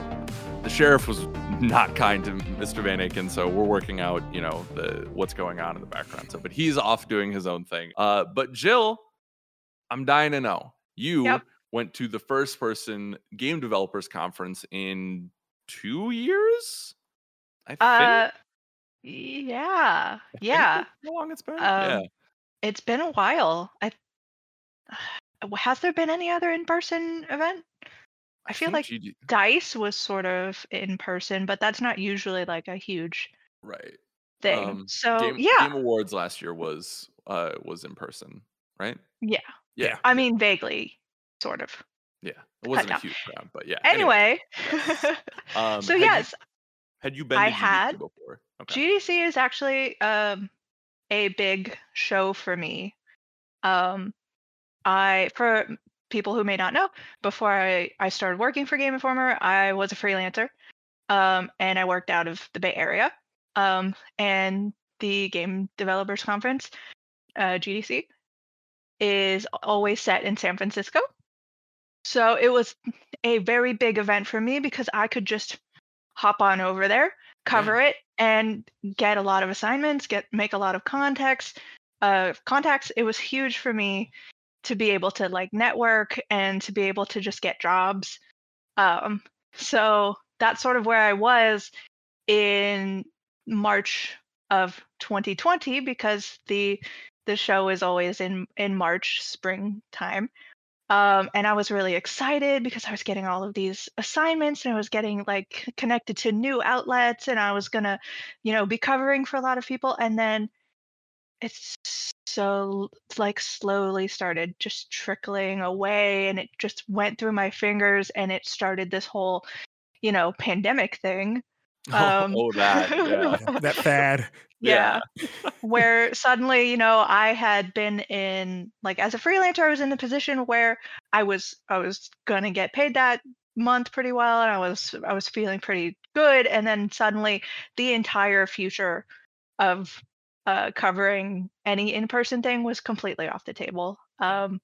So it was a really kind of scary, heartbreaking time for me. So being able to go back to GDC in person this year, crossing the threshold of that door was like such a mix of emotions. It was fantastic because not only am I going back and things like you have the giant line and you're like, I'm not even mad because I'm just so happy to see people again. And not only am I walking through and this is happening again, but I'm now a Game Informer, which is just a really weird thing to like as you're sitting here doing your own thing, working on your assignments, you don't really think about it, but there is a very different vibe to conferences when you are a staff writer employed by an outlet that people know. And so my GDC was mix of just absolute whirlwind of doing so much and trying to get so much done because I was the only Game Informer there because I just happened, to be able to head over pretty easy. You live in the conference center, right? That's where you're yeah. Saves on rent, Yeah, banging on the walls like, keep it down, sleeping. But there is an element too of obviously COVID is not over. There is an element of like, they had a testing booth right there in the lobby in case you needed to, get tested. They had checks. You had to wear a bracelet all week to show your negative status. Man. And people walked out of there. I'm sorry. It's like we're full dying light, like those bracelets they have in the game. For real, yeah. Like show us your status. Yep. And everybody wearing masks, everybody trying to be as thoughtful as possible, but still people catching it after the show. And so it's such a mix of like I'm so elated to be here and in the fortunate position that I am currently in and getting a lot of opportunities that like maybe as a freelancer I wouldn't have gotten. Having a wide mix of things happening to me because I was able to go to the awards ceremony, which is both indie and the Game Choice Award. And I got to sit in like the journalist section and pretend that I was important and like have a great time and make a lot of cool new friends and feel kind of swanky. And then like running to another appointment like after I'd had a day of appointments and walking into what was essentially a dentist's office as I was walking past people getting their like teeth cleaned and then going up to reception where like a giant poodle greeted me as the receptionist. I'm like, hello, poodle, do you know where to go? And I was pointed in the direction of a door, which walked through, and then that was totally normal. That was a demo Did situation. the poodle point at you? They Like, do Yeah, like the it was like- lassie thing, like the. it just somehow knew what I needed to do. So like it was a weird mix of things. And of course, because it's sort of the first thing back, it's sort of a testing ground for how safe these things are, and I'm not sure how things will go forward because there was a lot of people who tested positive after this, so I don't know if people are going to feel safe sending their staff to things. If already the Game Developers Conference was, while everybody felt enthusiastic and enjoyed seeing everybody, there was a noted lack of people. Yeah, I was going to ask how it compared to the other years we went. Yeah. I believe, if I remember the numbers correctly, because they did release them recently, 2019 saw about 29,000 people attend, and this year was about 12,000 in person and 5,000 virtual. Because they did have an option for that. Yeah, because I even heard about Right. like keynotes where all the presenters were virtual. So weird. I walked into my first GDC talk, because anyone who doesn't know, GDC is sort of centered around game developers talking to game developers and sharing their wisdom and their knowledge. And it's a really cool, unique thing, unlike an E3 that's sort of more industry focused or yeah. So some of the big things are going to these talks, and the first one that I sat in, I was really excited because it was first GDC talk in years. This is exciting. And then it turned on and it was a person on a webcam. And there was no indication that that was going to be the case. Yeah. I had no idea that's what I was walking into.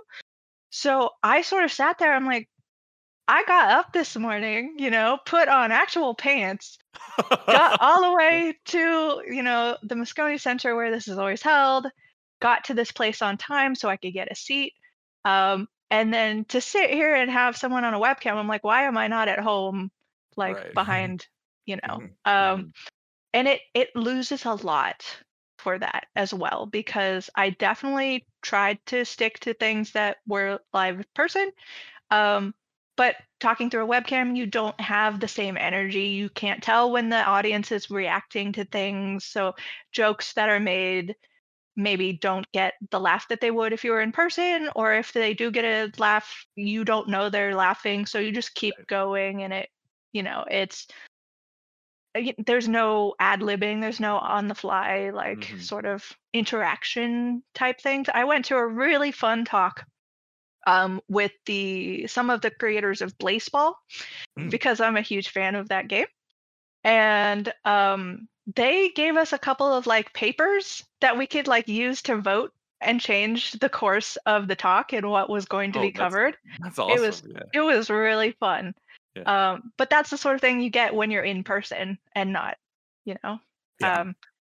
so yeah, it was, not only was the attendance feeling kind of low, but the exhibitors were not, who you normally expect. So you had the big companies are still not there. You don't have your Sonys, you don't have your Microsofts in any sort of large presence.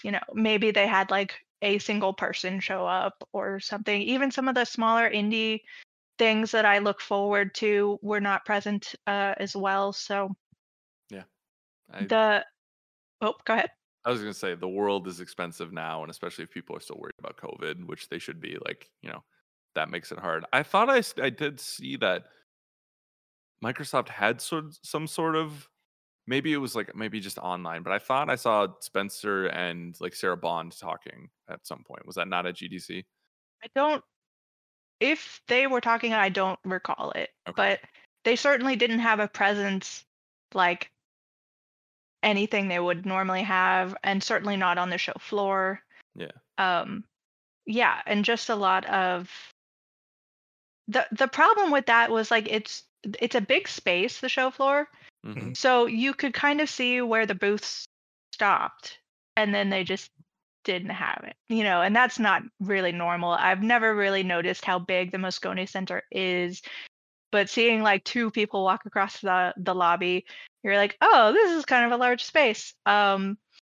Yeah, so I think also it was a stark contrast for the people who did show up largely, were people with like NFTs or blockchain or like Web3 or things, of this metaverse people, things of that nature Yeah. Were they showed all up, wearing and they like red were and white striped suits with like little hats and had little little carts set up outside? Like, hey, come here, sir. I got my NFTs for you. I mean, yeah, it was Do you like your tokens bizarre. fungible? So yeah, it was really noticeable, and there were a ton of talks with those you know terms in them, and I tried to avoid them. A lot of people that I talked to who, like, again, really great to see people. A lot of the times, if you've started kind of journalism in the past couple of years, most of the people or connected to in the industry, you've never actually met before. Right. And in my case, like for Game Informer, there are a lot of Game Informers I've never actually physically met. Yeah. So it was really fun being able to actually meet these people instead of like being on the Twitterverse with them Right. or, messaging with them. Jill, can you do Um, me a favor? yeah. Can you rank all the Game Informer people, former or current, that you met on there? On the That I physically met. Yeah, can you rank them on who was the best? Okay. Number one person Yeah. I have physically met on this podcast is Marcus Stewart. Finally. There we Yeah. go. That's the list. That's it. So hopefully, yeah. Sorry. no, I mean, hopefully I get to meet everybody, but I did get to meet old friends, friends of the show. Min-Max crew of Ben Hansen and Leo Vader were both there. Yeah. And we got to have some fun times, and that was very nice. I did hear there's a bit of controversy going around at GDC. Yep. There's a certain former GI video editor who took it upon himself to lick a burrito, if I'm not mistaken. Oh, you. So gross. Yeah, Leo Vader decided to lick a burrito, and that's on camera, and you can check that out, I think, at Min-Max Travelog, and you can see my shocked and horrified reaction to him doing that. Yeah, and Amron Khan was there, and that was fun. I kind of just ran into him while I was walking, past a giant line in GDC that I didn't want to wait in. So it was just sort of like, oh my gosh, you're here. Hi. This is weird. Because was Emron here when you were interning? Well, did you guys? Yes, but his position was sort of the position, like he was the West remote. Coast, so he was always remote. But I have met him before. Okay, gotcha. Cool. So yeah, it was just weird kind of thing, offhand meetings like that. But it's a combination of like joyous, exciting meetings and being able to be hands-on.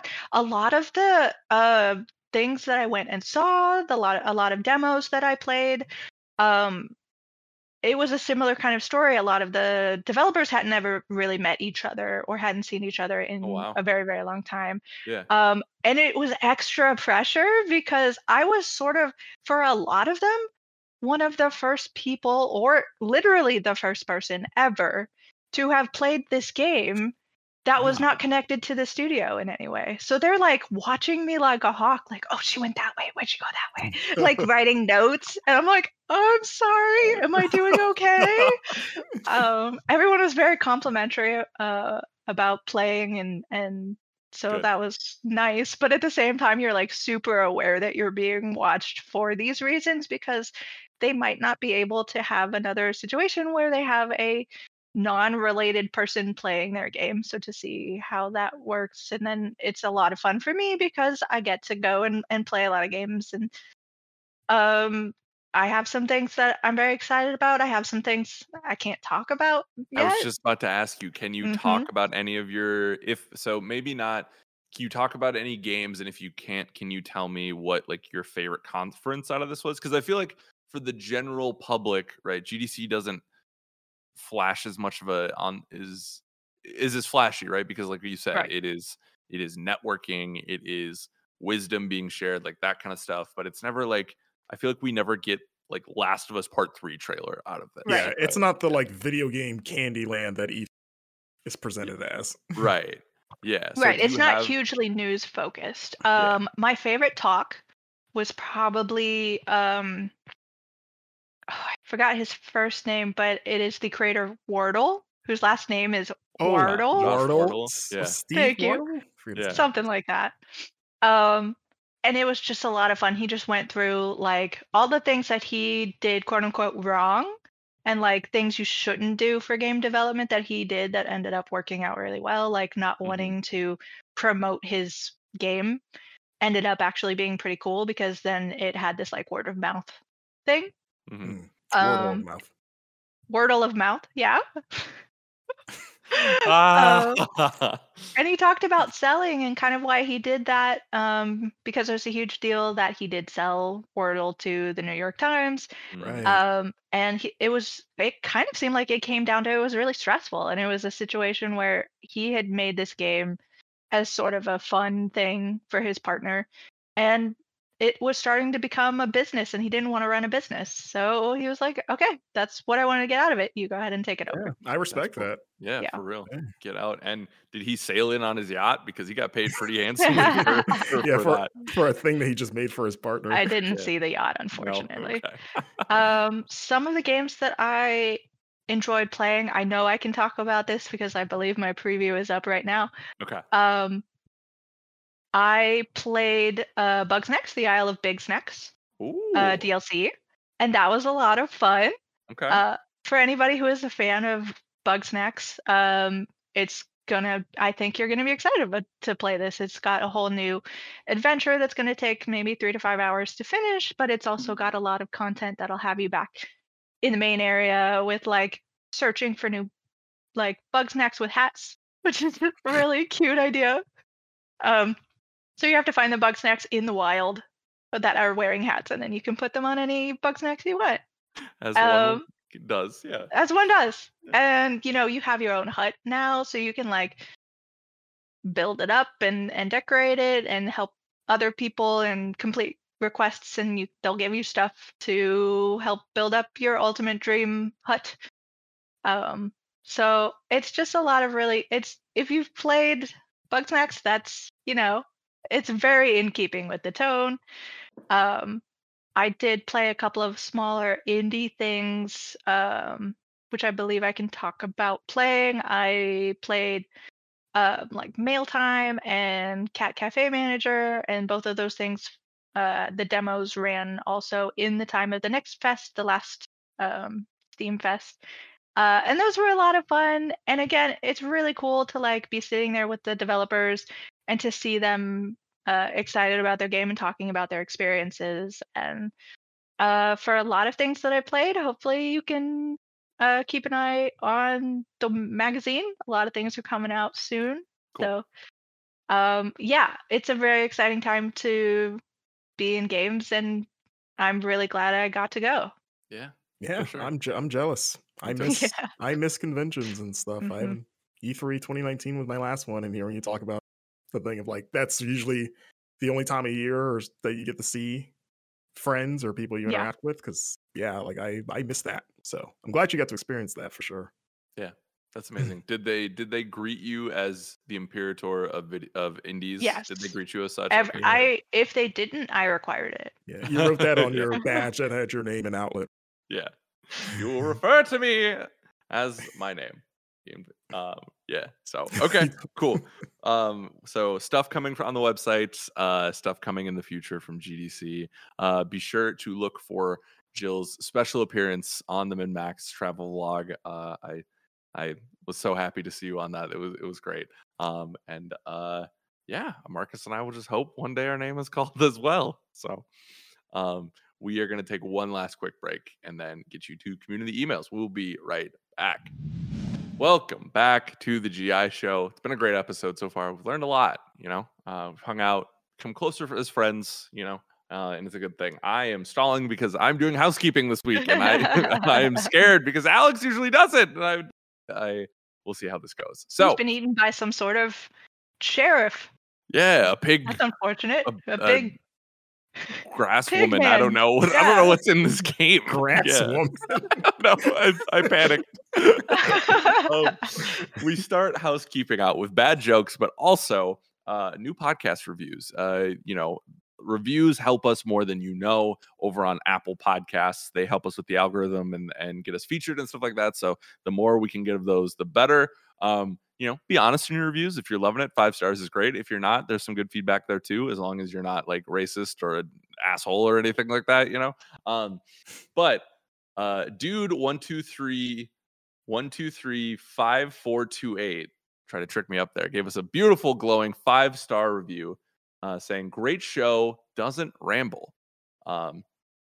And dude says, I love listening to gaming podcasts to stay current with all the news, and these guys have a great balance of talking about the games but not just rambling on different tangents that some other game podcasts do.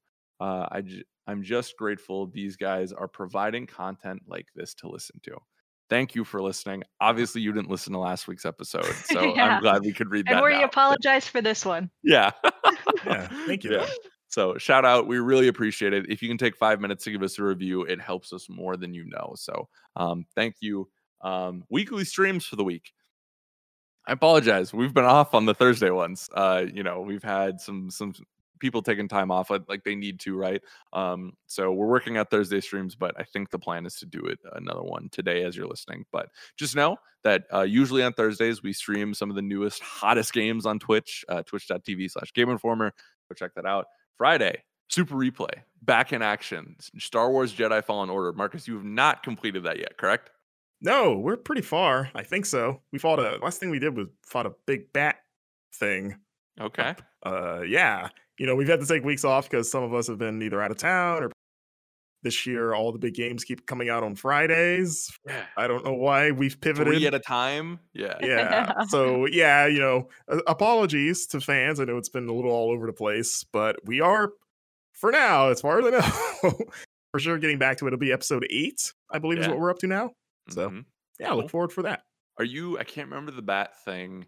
Have you done Kashyyyk at this point? Yes. Okay. I'm trying to think where else. I don't know if I go back there or not, but we did the big, when they take you there for the first time and do the whole rigmarole. Yeah. Okay. Cool. Well, yep. The fun will continue on Friday. I'm excited for that to come back, and I want the second game to come out. By the time we'll finish this, at this point, the next game will be out. Right. Notable YouTube videos for the week. I published the final Forspoken video that we're going to do for our coverage. We did it, Jill. We got through. Yeah. Jill, myself, and K-Star Kim Wallace have been working on online content for that. I believe we have maybe one more written piece, but as far as video goes, we have reached our end here. But if you missed it, beautiful 10-minute look at kind of expanding on all the gameplay and the traversal that we've been talking about over the last month. Y'all's support for that has been great. So thank you for that. Thank you for watching that. But we still have the playlist up with all the stuff. So if you missed any of the Forspoken coverage, GameInformer.com/Forspoken, or go to the YouTube page, and we have it all nicely aligned in our little shell. So outside of that, social plugs, of course. How could I forget? This is how you can connect with us, mostly on Twitter. I don't know if y'all are on Instagram or care about it, but you can follow myself, Studnik76, over on Twitter, STUDNIK76. Mr. Van Aken is It's Van Aken. Jill Grote is Finruin, and Marcus Stewart is Marcus Stewart 7. Pretty simple. So, and with that, we just have our podcast to introduce here. We got the GI Podcast Network going. Now, let me tell you, because we got the GI show. We got Video Gameography, hosted by one Marcus Stewart. Yeah, you guys should check it out. It's a great show about video games and history with John Carson, my co-host. Yeah, you learn and you laugh. Who doesn't love that? Yeah, tune in today. I not to brag or anything, but I did get invited on to talk about a certain sequel to an iconic series that you'll just have to check out. Is that this week? Yes, that is this week. We launched season 4 last week with BioShock, so this week will be BioShock 2 with you. Yeah, it was a fun time. I love coming on the show and talking. So thank you for inviting me. I hope y'all enjoy the episode. All Things Nintendo, spearheaded by Brian Shea, one of the best Nintendo podcasts out there. Definitely go check that out. And then from Panel to Podcast, Andrew Reiner does a comic book podcast that he talks on basically anything nerd culture that has to relate with comic book. He reviewed the Batman movie a couple weeks ago. He's talked about Suicide Squad Kill the Justice League. So if you're a game or movie fan too, there's a lot to love there. So, and I believe that comes out on Tuesdays. That's kind of it for housekeeping. Back to you, Alex. Thank you, Alex. Now we move to listener emails. That's right, folks. One of the best parts of the show. This is where you write in to either podcast@GameInformer.com, or I know you can do it Discord, but Alex is gone, so I don't know how you get in. I'm just kidding. God, I got you. If you subscribe over Twitch, twitch.tv/GameInformer, you get automatically put into, or you should get put into our Discord, right? That's exclusive to our subscribers. You only have to subscribe once, but there's a ton of channels for movies, games. You can talk to us game about the Game Informer show, about video gameography, the whole thing. It's a great time. You only need to subscribe once on Twitch for that. And I would encourage you to do so because it's a lot of fun. But then you can send in your questions like our lovely listeners did this week. And I got a good crop for y'all. I also want to push this over because I need to stop talking because I feel like I'm just rambling. Crater, C Raider over on Discord says, how relieved are you that we don't have to talk about Breath of the Wild 2 versus Elden Ring Game of the Year discussions? Yeah. I've seen this take so much.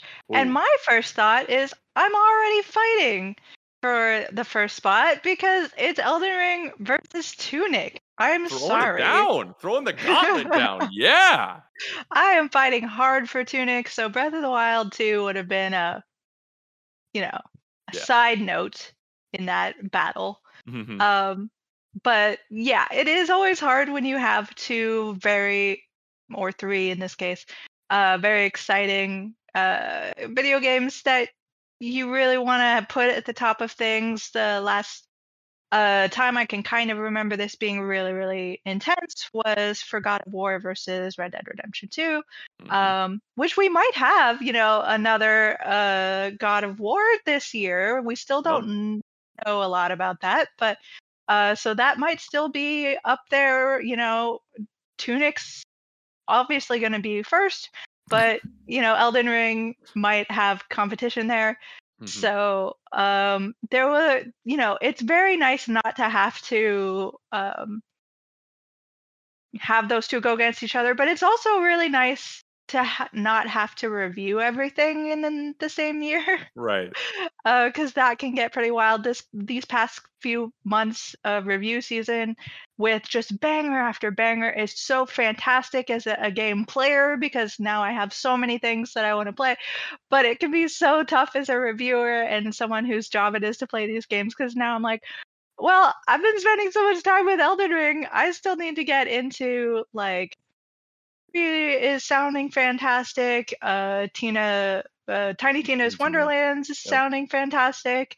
I'm spoiled for choice and I'm excited. So having great games is never a bad thing. But I think what we really need to walk away from here, number one, walk away. Tunic is winning this year. Wow. I really want Dan Tack. We should call him right now just to throw him that news at him. Don't worry, it'll come in December. Don't worry. Don't worry, it's coming. Yeah, Marcus, what do you think of this question? I'm a little bummed out. Not even just because I can't play it, obviously, but I love hearing those debates. Like end of year discussion stuff is some of my favorite. It's like my favorite time of year outside of maybe E3 stuff. I love our talks. I love listening to podcasts. Like I love Giant Bomb's end of year stuff. I like MinMax's 210 stuff. I just love hearing people reflect on the year and debate and pit games against each other and all those weird arguments that come out of that. And I feel like having Breath of the Wild 2 and Elden Ring go against, that's like, that's the unstoppable force versus the immovable object kind of thing, right? And so now that that's out of the way, I'm not saying that Elden Ring just may as well hand it its trophy now, like a lot of people are claiming. Again, I don't want to offend Jill. I love Tunic too. Yeah, it does make it just a little bit less interesting in those conversations. Like, man, because on paper for now, you would think that'd be the seemingly the biggest thing that could knock it off. Again, Tunic, I haven't finished it, but sounds like it could be right up there with it. So yeah, I kind of a little bummed that we won't get that slugfest now. Mhm. Yeah. But it is what it is, right? Yeah.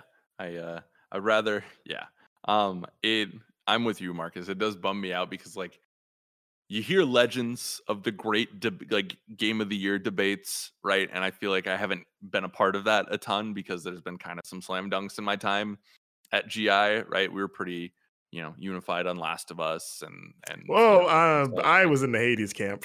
But I think there was there was a decent contingent of us Hades.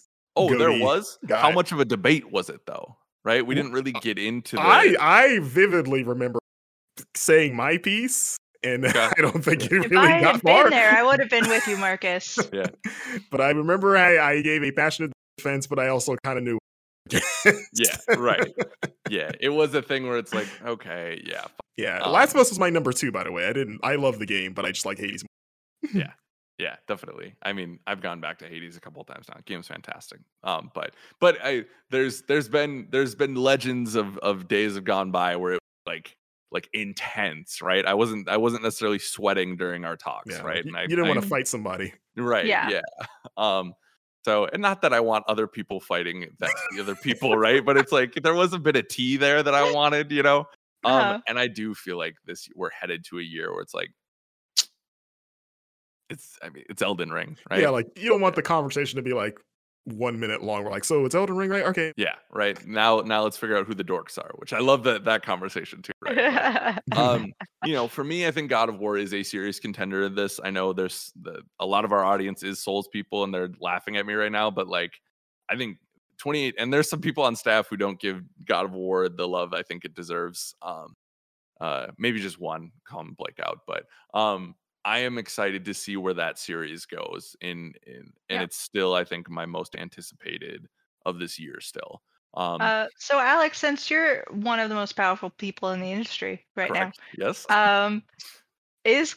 Is God of War hitting this year? Yes. Break I it think down for me. 100% God of War is hitting this year. We don't know almost anything about Sony's back end. That game has already been delayed. Out of its release year. I never thought it was coming last year. I always thought 2022 was going to be the date for this. I think it makes sense especially for Sony, who hasn't had last year. PS5 didn't have like a must play title, right? They kind of lost out to Microsoft with that when they did Halo and Forza and Psychonauts, right? Like Microsoft kind of ate the lunch there a little bit, even though Sony's just fine. Jim Ryan's still smoking his cigars, seeing that PlayStations are sold out everywhere, right? But there comes a point, right, where you do need to show out. And I think in a year where we already have Horizon, which is going to be a top 5 to 10 game, right? There's been some bad with Gran Turismo, right? But there's also been some good. I don't think we could go from now to next year without another big Sony tentpole game personally. So I think God of War is 100% coming. I think it's going to be their fall game. And really, hopefully there's more PS5s by then too, and really be a system seller for them. So yeah, we'll it's about time you used your power for good. Yeah. Yeah, right. Getting all the games delayed, Zelda, Suicide Squad. Thanks for helping us out.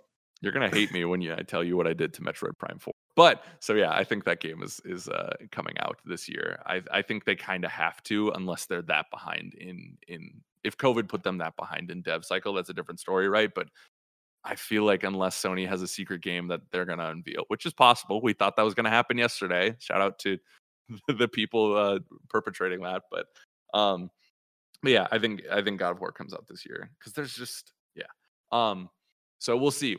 Like, and I'm scared of that debate, right? Because I feel like TAC for years, right, has had this like Demon Souls is amazing, like these From games are amazing, and the rest of the office is like, yeah, but like we didn't really get through them, right? So it's like they're not our games of the year. And now he finally has like everyone loves Elden Ring. Like this is it. It's like, yeah, it if it makes sense, then yeah, it should go. But it's just like, even if it makes perfect sense, you still wish there was something like right You wish the discussion was more interesting outside of like, yeah, we all know who's gonna win.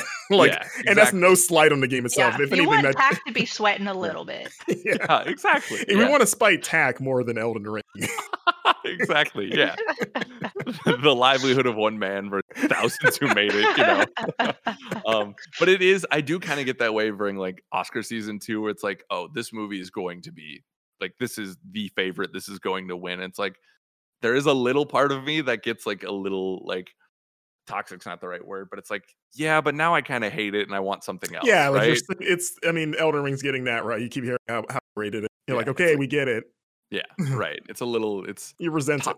yeah, toxic American like culture. I don't know, maybe that's everything, but yeah. So we'll see. I was looking forward to the tussle a little bit, but I'm happy that we'll have some time to play some other games. Like I said, open world games. I'm starting to fatigue again.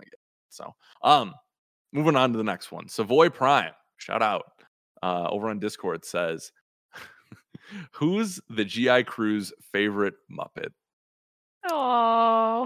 It's a great question. Oh, it's Gonzo. Oh no, hands down. There's a I- correct answer here. It's Beaker. Oh, Wow. Beaker is It's 100% Beaker. All right, that's not okay. I didn't think about. Yeah, yeah. You can't beat that. Dude yeah. doesn't say anything. but Whoa, that. no. Actually, you know the real answer. It's Stotler and Wardorf. Oh, yep, Oh, yeah. That's a that's good good. one. Yep, That's that's good. really good. They're pretty hard. I mean, I feel mean, like just the fact that you pulled their names out yeah, of nowhere, right. I'm like, congrats. We I'm just like technically- cranky old dudes. Yeah, we technically do their job for games. Yeah, for real. I channel Yeah. them in every review I write. Excuse me.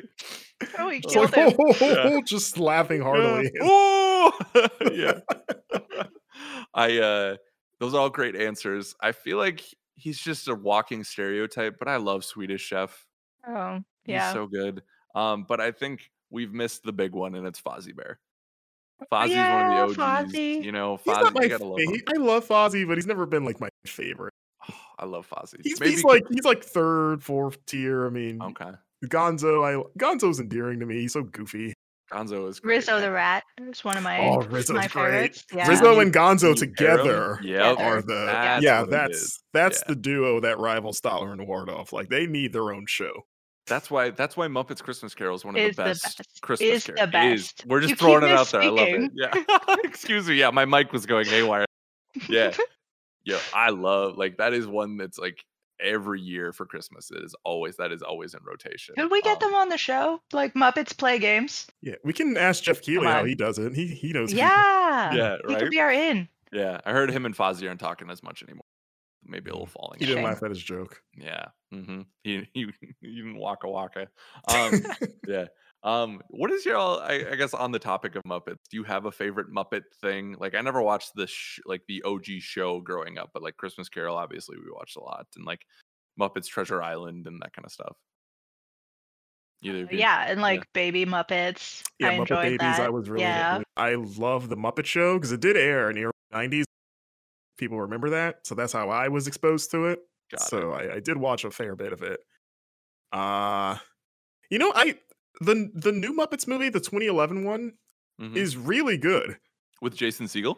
Mhm. Yeah, that one's really. The second one, not as much. It's fun. It's not as like heartwarming as that first one. Like the whole because it's kind of addressed like, hey, they're not as relevant anymore, and this is kind of where they all are now, and now we're band back together like this original Muppet character being like, I grew up with these guys, let's get them back and do like one more Muppet show. It's actually really sweet. Yeah. And as a person that grew up with the Muppets, it hit me in a way where I was like, I didn't realize how much I missed the Muppets until I watched this movie. Yeah. So I recommend if people have not seen, I think it's just called The Muppets from 2011, but Okay. it's really cool. I like that movie. For sure. I one of my favorite Twitter accounts I follow now is Muppets History. And I saw a clip of like Kermit like almost cussing out Cookie Monster at one point. I Yes, was like, that's "This such a is good so moment. incredible." No, it's not a cookie. I love that moment too. I like the moments in the Muppets where there's just like unabashed love between them. So there's Mhm. just a moment where he's like, very handsome frog, a Yeah. very loving frog. And then Yeah. like one of the moments in Christmas Carol that I really enjoy is Gonzo's upset with Rizzo for some reason or other, and Rizzo just kisses him. And I'm like, this is such a charming thing, and I don't feel like we see a lot of like genuine just love between characters. Yeah. Yeah, it always We has to need be more. a joke at the end or a punchline. Right. Yeah. Like it's Yeah. like, just give me unironic affection. Yeah. I forgot about the Rizzo kiss. Yeah. Oh my Boy, god. Gonzo. I'm trying to do a Rizzo voice. Hey man, he's got like a little like weird like New Like York a accent, Jersey. right? He's from Yeah, Jersey, yeah. Yeah. Can you give me? Do either of you have a good Muppets impression? Oh man, No. Yeah, this is hard. No. I feel like don't. I can kind of do Kermit the Kermit. Frog here. My Like, only that's the most I can do. Like my only trigger for Kermit is him introducing. So like, welcome to the Muppet Show, yeah. Yeah, I feel like everyone's got a Kermit. Like, it's not easy being green. It's not easy hosting a show, but here we are. Yeah, And maybe that's, more that's Ray pretty Romano. good. You That was kind of like pretty good, the yeah. bass in there a little bit. Yeah, Yeah, a little bit. Yeah. Miss Piggy, you know, Yeah. yeah. Kermie. Oh. Hey, I can only do like that. You know how you like the founder of the feast, indeed. I hope he chokes. Yeah. Me. Yo. There we go. Yeah. Yeah. Man, now I just want to watch the Muppets. We've That gone just off sounds the great. rails here. This is supposed to be a video game podcast. Yeah, remember how the review said doesn't No ramble? rambling. Yeah. Sorry, the Muppets does this. Okay, everyone, the Muppets get a pass from everyone. Loves Yeah, them. absolutely. Yeah. If you don't love the Muppets, you either haven't watched them or you need therapy or something. That's not great. Yeah. So, last question, and then we'll get us out of here. This is a long episode. This comes from a Fire Outside on Discord, and they say, in honor of the collegiate basketball tournament nearing its end and the Cinderella story, St. Peter's being knocked out of it, here's my question. What's your personal favorite Cinderella story game? If you're not familiar with the term, what game were you not expecting to play or enjoy, and it has completely surprised you in a good way? It's a great question. I don't know if I have a particular game, but just in general, that's sort of why I love indies, because it is one of those things where it's like, you know, the team of this very small team of developers having a dream and a vision and getting together in their mom's basement and then suddenly rocketing to success. And I did speak a little bit about that topic and what happens after that success if you're not, you know, a big company prepared for that in a earlier Game Informer issue, and I think it also went online, and it was called The Aftermath of Success. Oh, cool. And I did talk to Red Hook, and I talked to Stardew Valley creator and Valheim creators about that topic. So it's one of those things that I really enjoy, and I just am such a sucker for that storyline. And so many indies follow that. So Yeah. that's Cool. my answer. That's a good one. Marcus, how about you? Man, this is a weird question. I think that I think Nier Automata maybe might be that, because that was a game I completely just took a chance on. I didn't play the original Nier, and again, going back to earlier about the benefit of demos, I downloaded the demo that they put out and dug it just because of the combat. 'Cause I love like stylish action, and I was like, oh, okay, I didn't know it was one of these. That's cool. And then bought it day one, just like, let's just try this. I'm not familiar with this series.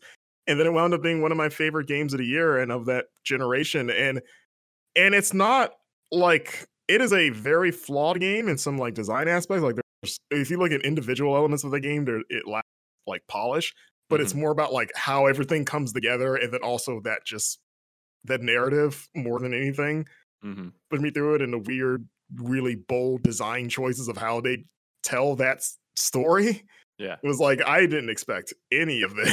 Right. And this is like this weird game that's got a lot of rough edges, but I think about it more than other games. Because remember, it came out in 2017, which was a stacked year. Oh, yeah. And oh it was my like, God, yeah. Yeah, and it was in my top 5, personally, even then by the end of it. So, cool. Yeah, maybe that's the one off the top of my head. That's a good one. I think I have 2 for this one, and it's a similar theme of embracing genres that I'm usually not a fan of. And one is Pokemon Unite. especially when they first. I remember we were live on stream, and they announced it when we were expecting something else, like Gen whatever, update or something like that. And I was just like, what? Like, what, a Pokemon MOBA? Like, absolutely not. I want nothing to do with this. And I logged a good amount of, like, for 2 weeks, I played it every night. Like, and I really enjoyed it. I thought it was a really good, not in a dismissive way, but like baby's first MOBA, right? Kind of learning the 3 route system right, and enjoying that. And I think that's a genuinely great game. Yeah. Did you consider starting an esports team? I did, and then Reiner shut it down. And then the other one too, a similar thing where when Gears Tactics was announced, I was not, I guess annoyed is too strong, but I was like, okay, that's something I'm never gonna play, right? Because I'm not I love Gears, I want more Gears, but a tactics version of that was not something I was like clamoring for, right? Yeah. But then actually getting to play it, I was like, oh, not only is this a good Gears game, this is a good tactics game, and something that I feel like once again, right? It was something where it felt easy to pick up and understand. It got progressively harder as the game went on, but I was like, oh, this is still a lot more fun than I was giving it credit for. And I think those studios did a really awesome job with the established lore and that kind of stuff, and tying it in interesting ways. And it's a good game, man. You should check it out. It's on Game Pass. So and it's Yeah, beautiful. I'm glad you said that. I forgot about that game, and I played it around launch and loved it. I was excited by the concept, that I liked it. It was better than I thought it had any right to be. Right. And I do like Mhm. turn-based strategy and Gears. I was like, wow, Oh yeah. these mesh better than I thought it would. Yeah. And I never finished it just because other games started coming out. I should really go back to that. Yeah. It's time for Gears. And I'm kind of itching for, what's next in that series. Yeah. But that's apropos of nothing. So cool. Another great show, folks. I always look forward to Wednesdays because we get to record with lovely people like yourselves. We hope Alex is doing better in in his time of crisis here. But thank you so much for watching, for listening. Your support means the world to us, whether that's on Spotify, Apple, YouTube, doesn't matter. We appreciate you listening and watching and engaging with us, because this is some of the most fun we have all week. So sure, like, share, and subscribe. Next week could be a very fun one. We may have a guest on that I'm trying to lock in right now. So either, or maybe it's 2 weeks from now. In the next 2 to 3 weeks, we have a special guest, something a little different for the show coming up. So you'll want to stay tuned for that. So looking forward to it. Thank you both for joining me, Jill and Marcus. Thank you for listening. Be good to one another, and we will see you next time. Bye, everyone.